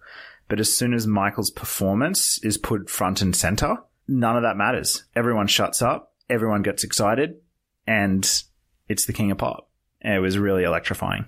I loved it. And of course, I've always got emotional ever. Like whenever Janet defends her brother, you know, whether it's a photo of them together, whether it's her protesting the allegations with the Pervert 2 t-shirt at MTV, whether it's the Scream video, whether it's the Lifetime Achievement speech, it's whenever Janet is there protecting and defending her big brother, I get emotional. And it was like that last night because she put it on the line, you know? There was Leaving Neverland, but there was Michael's little sister on stage saying, come on, Mike, and performing with him. So she's got his back. So you've seen the Jacksons this year, you've seen Janet this year live on stage.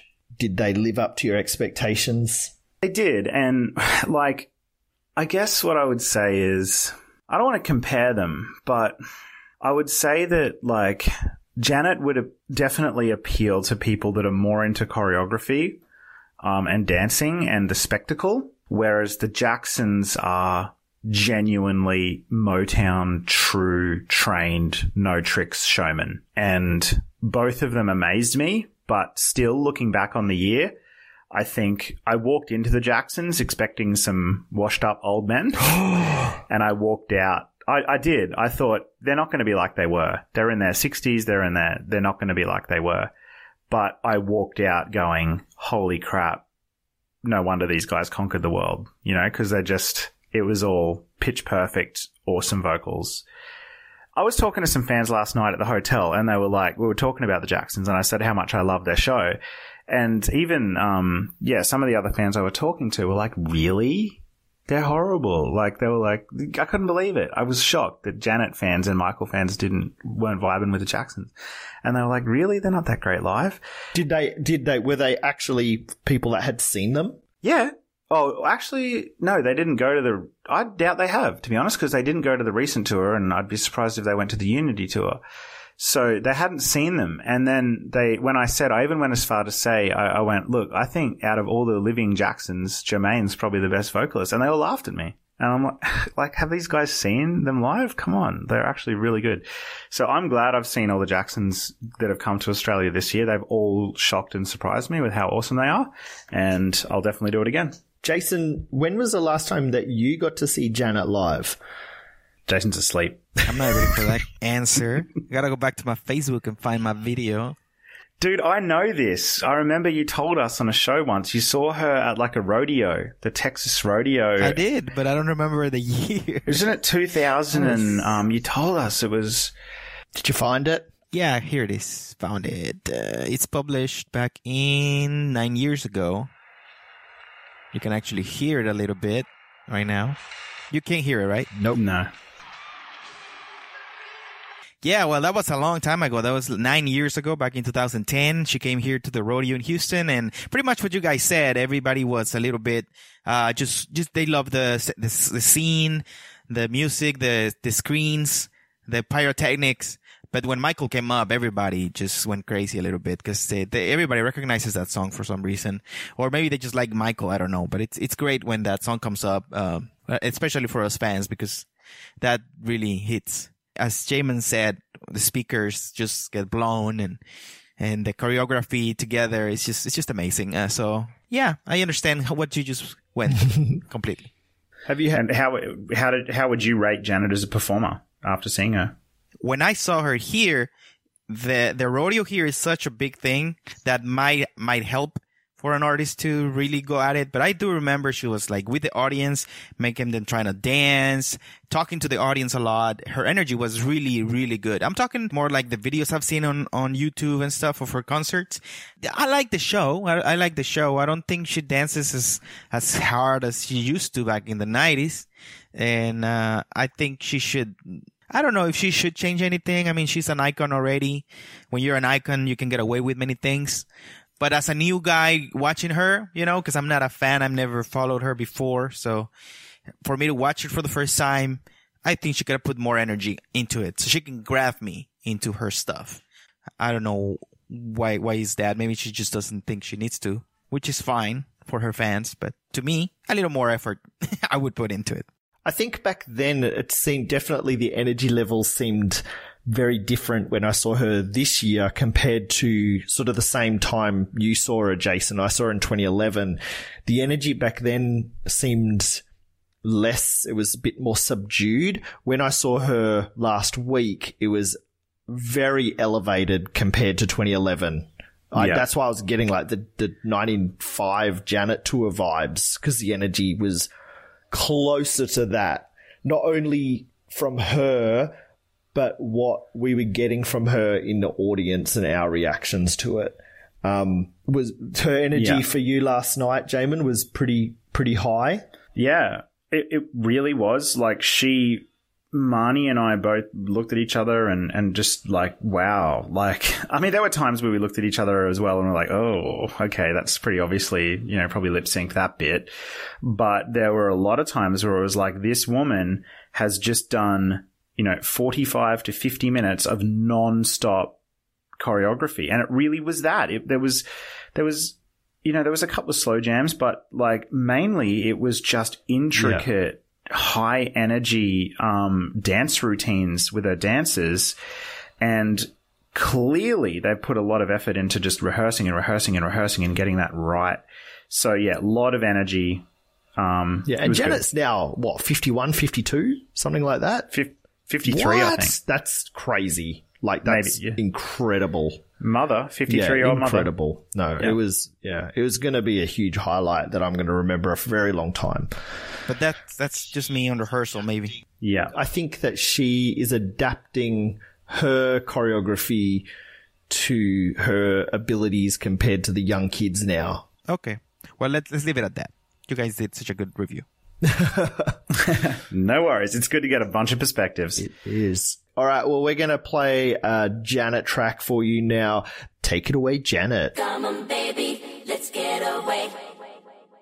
Let's save our troubles for another day.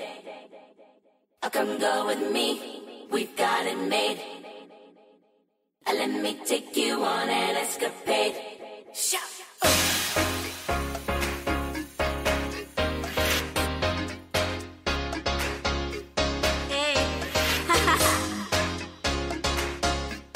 Let's hang, y'all. As I was walking by, saw you standing there with a smile. Look at you, you caught my eye. Thought you'd wanna hang for a while.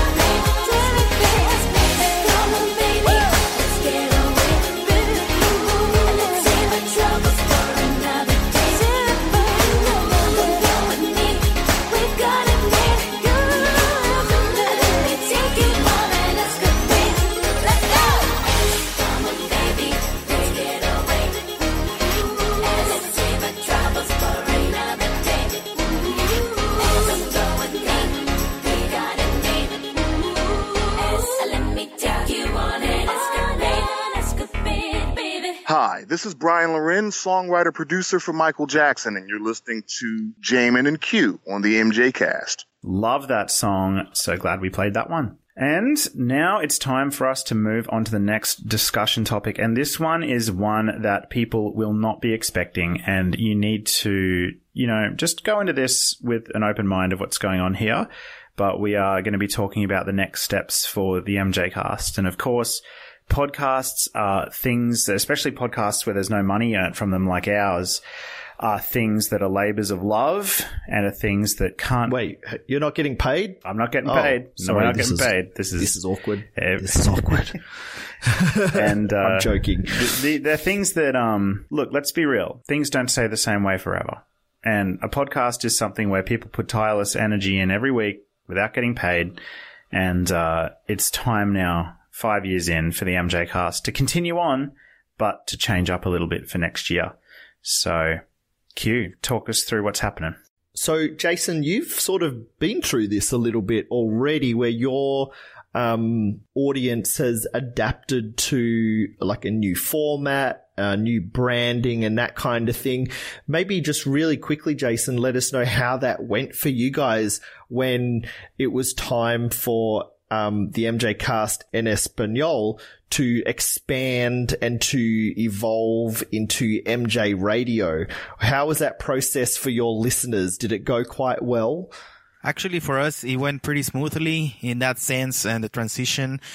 We started we changed our server, obviously, because, every podcast needs to have their own server. So that was a hard part that I had to deal with. And the girls, they deal with the social media. We were lucky that you guys were very supportive and let us use the same Twitter handle. We just kind of changed it up a little bit, and we were able to update that. So in that sense, it went pretty smoothly. My server people, the company I use, were very nice to allow me to backtrack and upload all the episodes and put the original dates that they were aired on. So that looks really nice. But on the sense that the followers, it was kind of hard, and it still is, trying to get more people to follow us.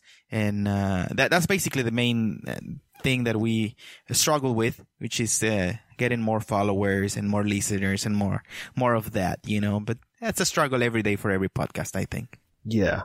Well, when you did sort of branch out and able to shape your own future under your own brand and your own umbrella, I think that you've been so good at continuing that and expanding and building on your basis that you started over at the MJ Cast, and you've done really well with the ladies, and we're really proud of all you guys have achieved. So well done. Absolutely. Thank you very much. So with our show, the MJ Cast over here, 5 years in, and this year I think we've been very lucky. This has been some of the most incredible content we've ever produced.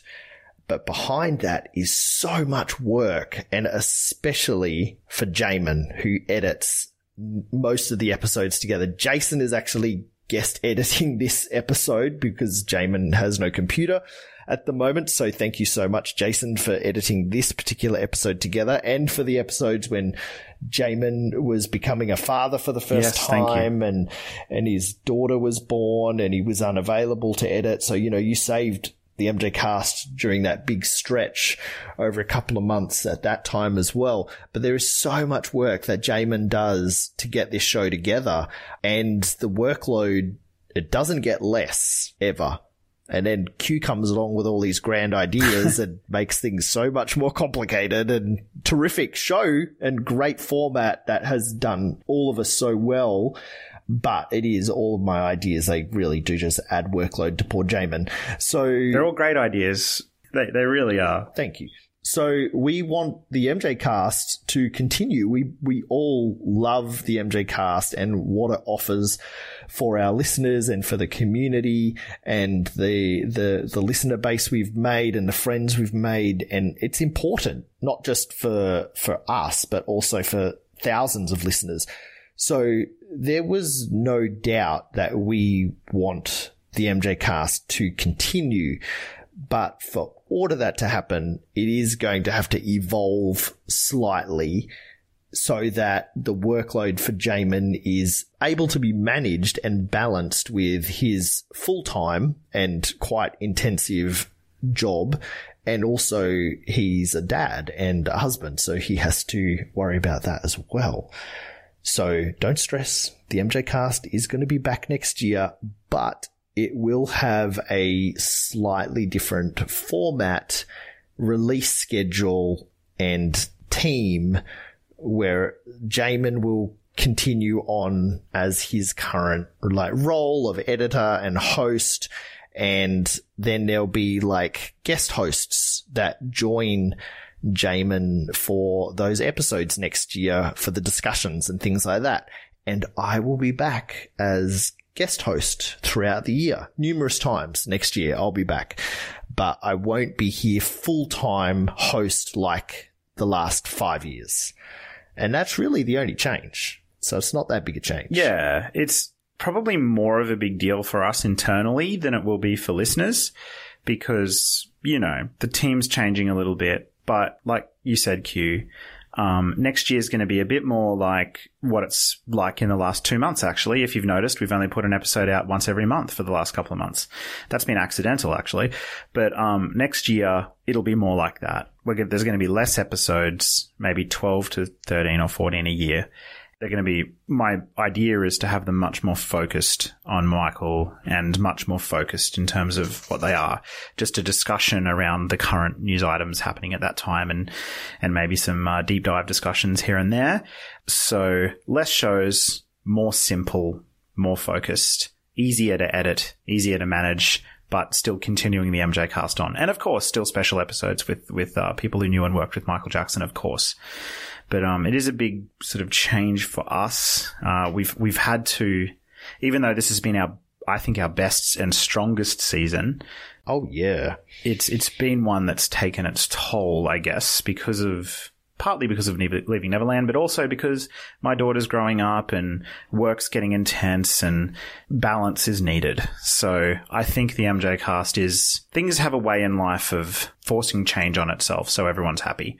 I think this change needs to happen for the MJ Cast to continue, but also for the participants to still enjoy doing it, if that makes sense. I don't even say that there's going to be less episodes, because when I said that on my show, I had even more episodes because things happen and we're like, oh, now we have this anniversary. Oh, now we have this guest. Oh, now we have this. And, I get so excited that, I just go back and record a whole bunch.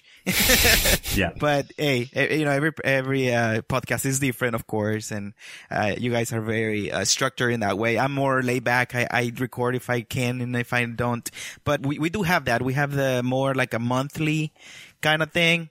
But we have done a lot of them where we release 3 in 1 month. I mean, it's just goes crazy like that. So June, hello. And yeah, people like it. People enjoy having us, missing us a little bit, because once you get there so often, they get so used to that. They be like, I'll listen to them later. Yeah. But when we're not, we can see the reaction from the fans that we're like, oh, we miss it. And they ask us for it. When's the next episode coming out? When we're waiting, and so it's nice to hear and to see that reaction, because it makes us feel like they actually value the work that we do, because not always do we get messages valuing the work. I see you guys get a lot of those, and that's nice. That's nice to have that from the audience, but not everybody does, and not all the time.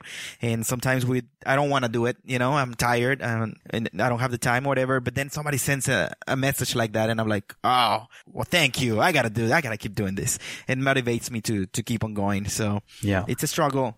Yeah. But the people and their feedback is what actually keeps me going, besides the legacy that I want to leave for MJ as well. That's it. But the people, they're the ones that make me want to continue. Everything Jason just said. Ditto. Well, that's actually, that's such a good point, Jason. Like, the feedback that we get from our listeners is so incredible. Like, some of the emails that we've got this year, have so inspired us and given us such positivity and everything to, not only keep going, because there was no doubt that we were going to, after everything that happened early this year, that we were going to continue. There was never any doubt that we were never going to stop, because other people were saying ridiculous stuff about MJ, because We had a job to do and we love it. Yeah. Yeah, we went through that. Yeah. But like Jamin, you earlier this year, you went through that time where you were like, nope, I can't do this next. I have to, finish up. And you sort of did like a big announcement and everything. But then the feedback of the audience that Jason was talking about, that really was something that helped you sort of able to come up with ideas of ways that we can continue.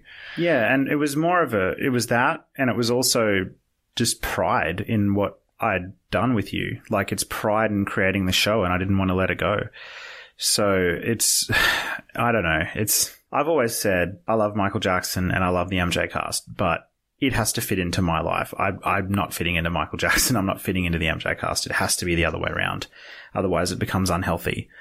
So it needs to change up, and it will, and it'll become simpler. And I hope people still engage with it and enjoy it. I'm a bit nervous going into next year because the rhythm we have now works because there's creative tension between us. Like, you want it, you have your vision for how the show should be, and then I have my vision, and then we meet in the middle and it works. Whereas next year, we're removing an element in a way, sort of, like, even though you'll be on a lot of shows, there might not be that back and forth day to day. So I am nervous about how it's going to pan out, but we'll see. And I hope it's still really good.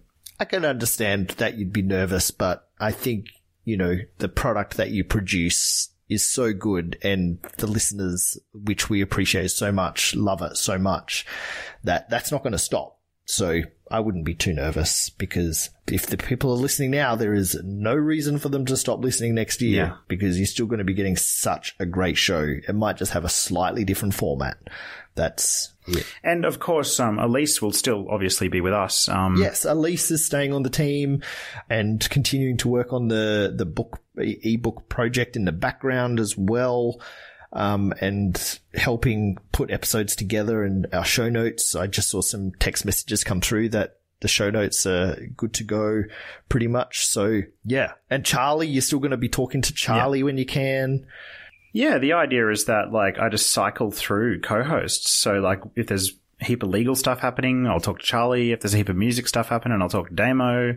If there's a heap of, like, broad ranging topics, you'll be on. And, it'd just be like, just those guests that people have heard over the years on our show. It'll be the same people, but it'll just be a bit more spaced out, and we'll just cycle through them. And I doubt there'll be shows with more than one other person on them very much. So, I like that idea though. It'll be a little bit more intimate. It'll be just me and another big MJ fan. And hopefully the conversation will be a bit more, how do I put it? A little bit more intimate and focused for people to enjoy. So, I listen to a lot of podcasts that have either finished up or the team's completely changed. Listeners, please don't approach it this way. It's not like that. Yes, we're changing up internally and the show format will change a bit, but you will still be hearing from Q throughout the year, just like you have. So, yeah. We want the MJ cast to continue. Like, even Jamin and I talking about what would happen if both of us left the MJ cast. Were completely different viewpoints and ideas for the future of the show way down the track. Like, remember how completely opposite they were? Yeah, I mean, you like the idea of one day handing over to a totally new team of people to continue the show, and I'm more of the opinion that it's sort of our creation, and that when it finishes, it should finish, and if there is another team out there, they should start their own thing. And we have two different views on that, and I guess we just want to, but we both really at the moment are so keen for it to continue on for as long as possible, and through that we came up with this solution. Just to help your workload and, the stress and anxiety of getting the editing done and the time that it takes to do all of that. It was very clear that we've been trying to get you to balance that for years already, and now it's happening. So the show will go on. And thank you for that flexibility, Q. And we will talk more in our Christmas special about, retrospectively your contributions, which have been as much, if not more, than me in terms of the show format and content. So it's not goodbye to Q, but I do want us to take a breather and to recognize and honor what you have made the MJ Cast become in its current format. Because right now it's evolved to be the perfect version of what our collective vision was leading up to this point, I think, with correspondence and music and all of that. So thank you from the bottom of my heart. But what an amazing season it's been. It's been a pinnacle, I think. So yeah. And I have deep pride as well that we were able to do this in the face of leaving Neverland for Michael, because it would have been easy for us to back off, but I feel like we did it for Mike. Oh, for sure. Definitely. Every step. And let me tell you something, guys. The fact that you're nervous, I understand. But actually, the spacing it out might actually help the show. Because when you have that much free time, you're able to be more creative and to put even more effort in every episode. And it doesn't feel like as much as a pressure. And you could even record 3 episodes in 1 month and then rest for 3. Yeah. You know, stuff like that. Because I've done that. I've done that where I'm like, I got nothing to do, you know? So and then I record 3. And then I take my time and I come up with ideas and I add things to the show, make it better and stuff like that because of the time that I have. I have time to think about it and not so much to continue every week. But, you know, it'll give you the time to make it even better. So I think the show will be even better. Now, I'm just saying that it'll get more creativity because obviously Q will continue to give you input because he will listen and be like, hey, you could have done this over here. That. So, you know, that'll be in there. Okay, yeah, you know what? Yeah, let me try that again next time. And then you'll incorporate that. And I think exciting things are coming up for the MJ Cast with this new format. I'm eager to hear you guys with this new phase. And people need to understand as well that the MJ Cast at its essence is me capturing conversations with some of my best friends. Right. And Q, you are one of my best friends. And we are never going to stop talking about Michael, and I'm going to capture those conversations. It's going to happen.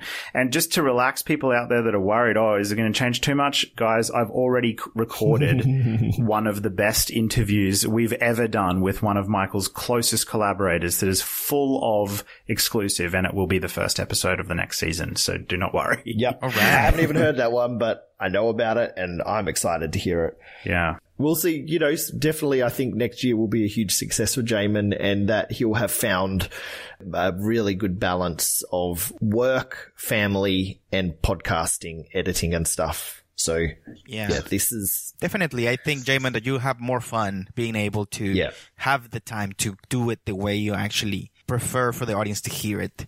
Because sometimes you have a click here or a sound here and you want to remove it, but then you can't because you got to continue the whole thing. And sometimes you leave off things because you don't have the time to fix it. And then you hear it once you publish it and you hear a noise or something, you're like, I could have taken that out. Should I do it? No, because I got to go do this now. So, but with the time, well, there's that, but you'll be able to fix all that. At the core of the stress is more, and this isn't a slight on you, Q, this is a compliment, but you have very, I guess, grand visions for the show being beyond a podcast, being, you know, like a community project with a lot of different things and, you know, a promoted community project. And I love all of those grand visions, but I just... our biggest moments of tension probably come from where I feel unable to commit or fulfill those things. And so, that's the root of it, I think. And that's being very honest, but with our audience. But, I wish I was able to make it as grand. But, the 3D hologram promos that project out of people's phones and have clips. Yeah. Somebody pay me $100,000 a year. And I'll quit my job and do this full time. I'll do the same right now. Yeah. All right.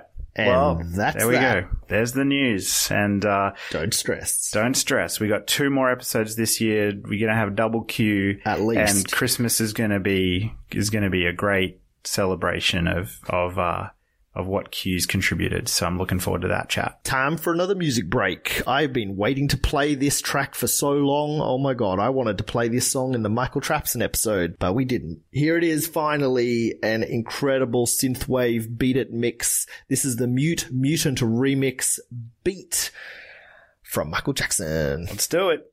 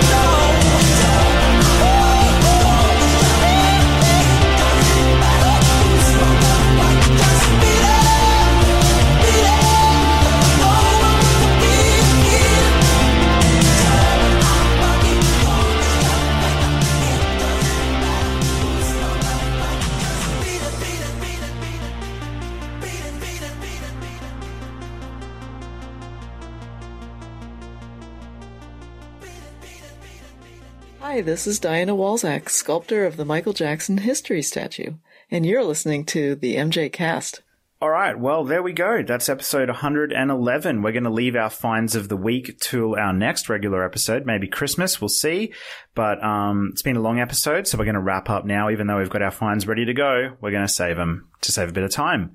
But it's been a pleasure speaking with you, gentlemen. Thank you, Q, for being so candid about what we're going through right now and the evolution of the MJ Cast. It's exciting. Thank you.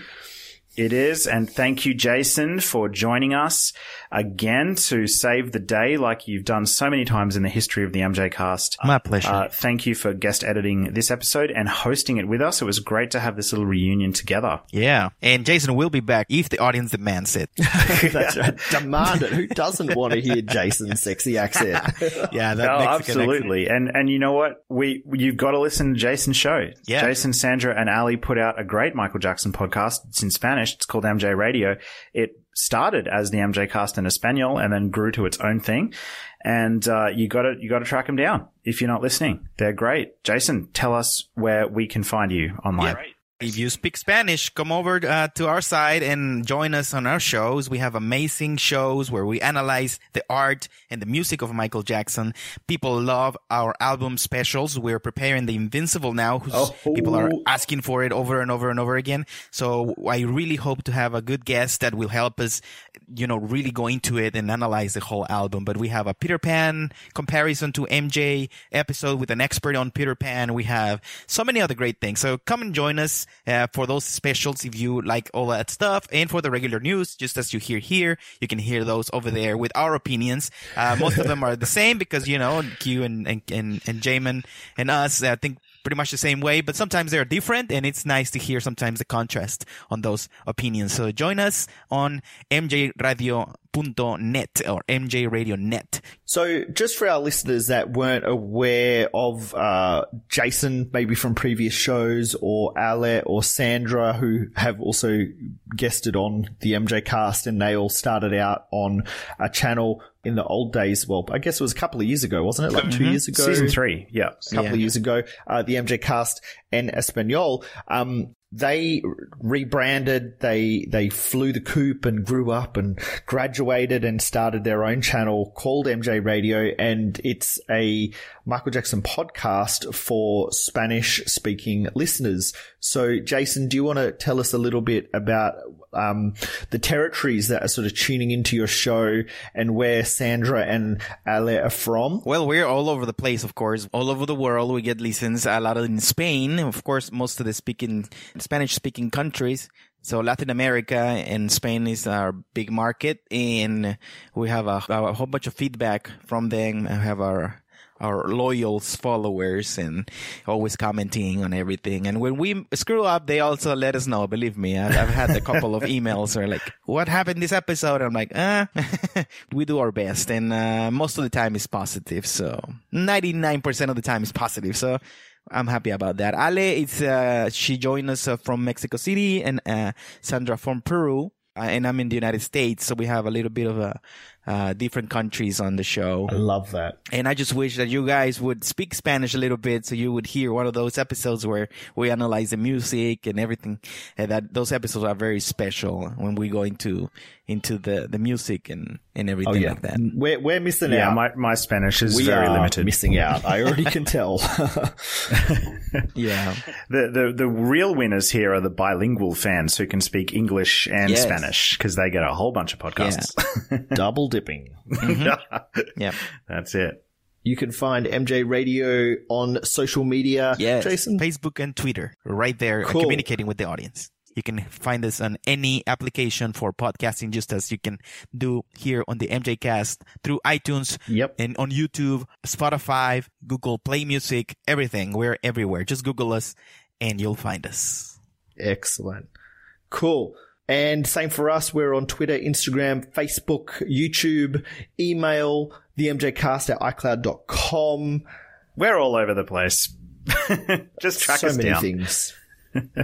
We find us on podcast things. Stop listening to us on computers and typewriters and YouTubes, and use that smartphone that's in your hand, and use us on Spotify and Apple Podcasts and Google Podcasts and Podcast Revolution, I think it is, or is it Republic? I always get it mixed up.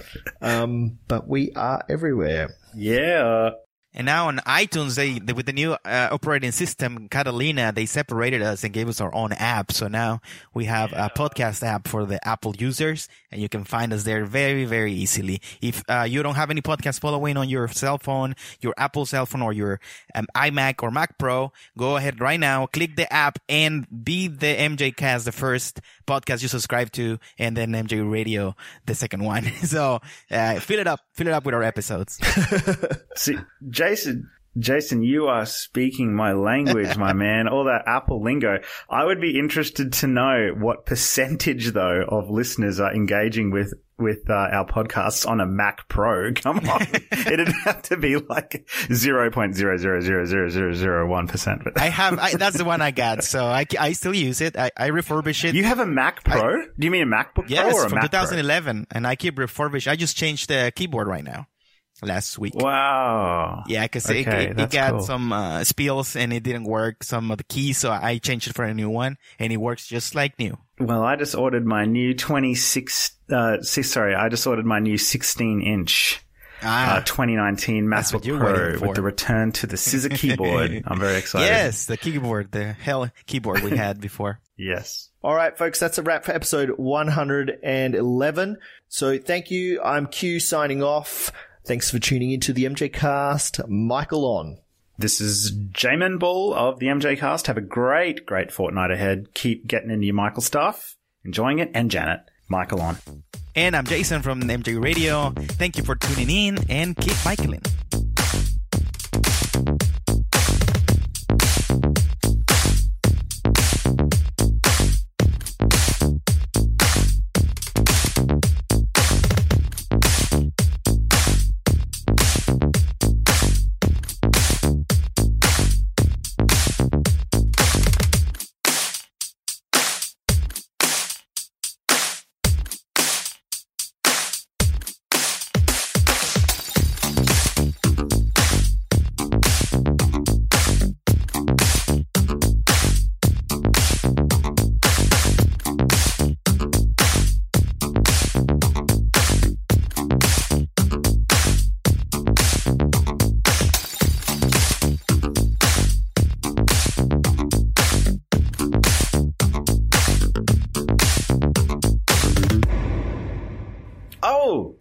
You're a Keep Michaeling guy?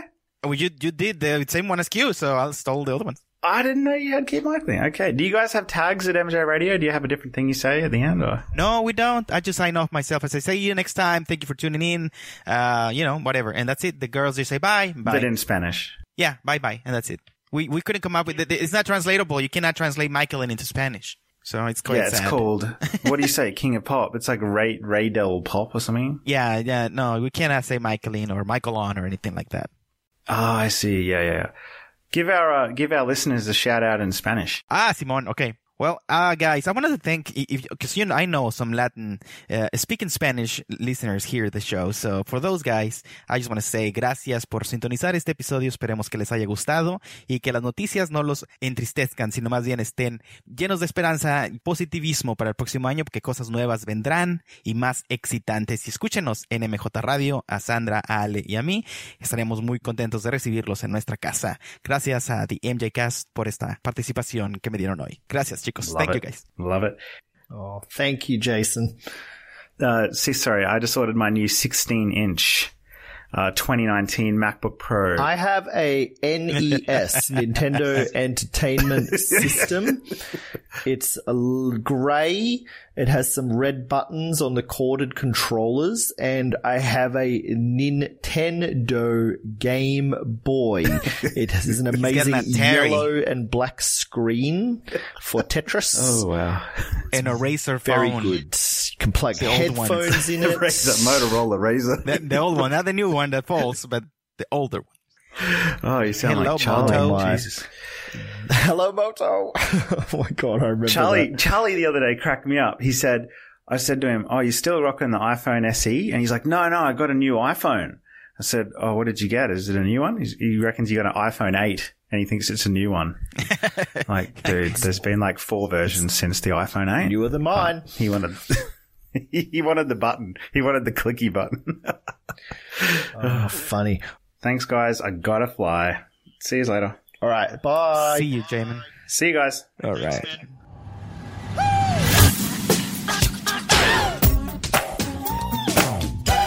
The MJ Cast.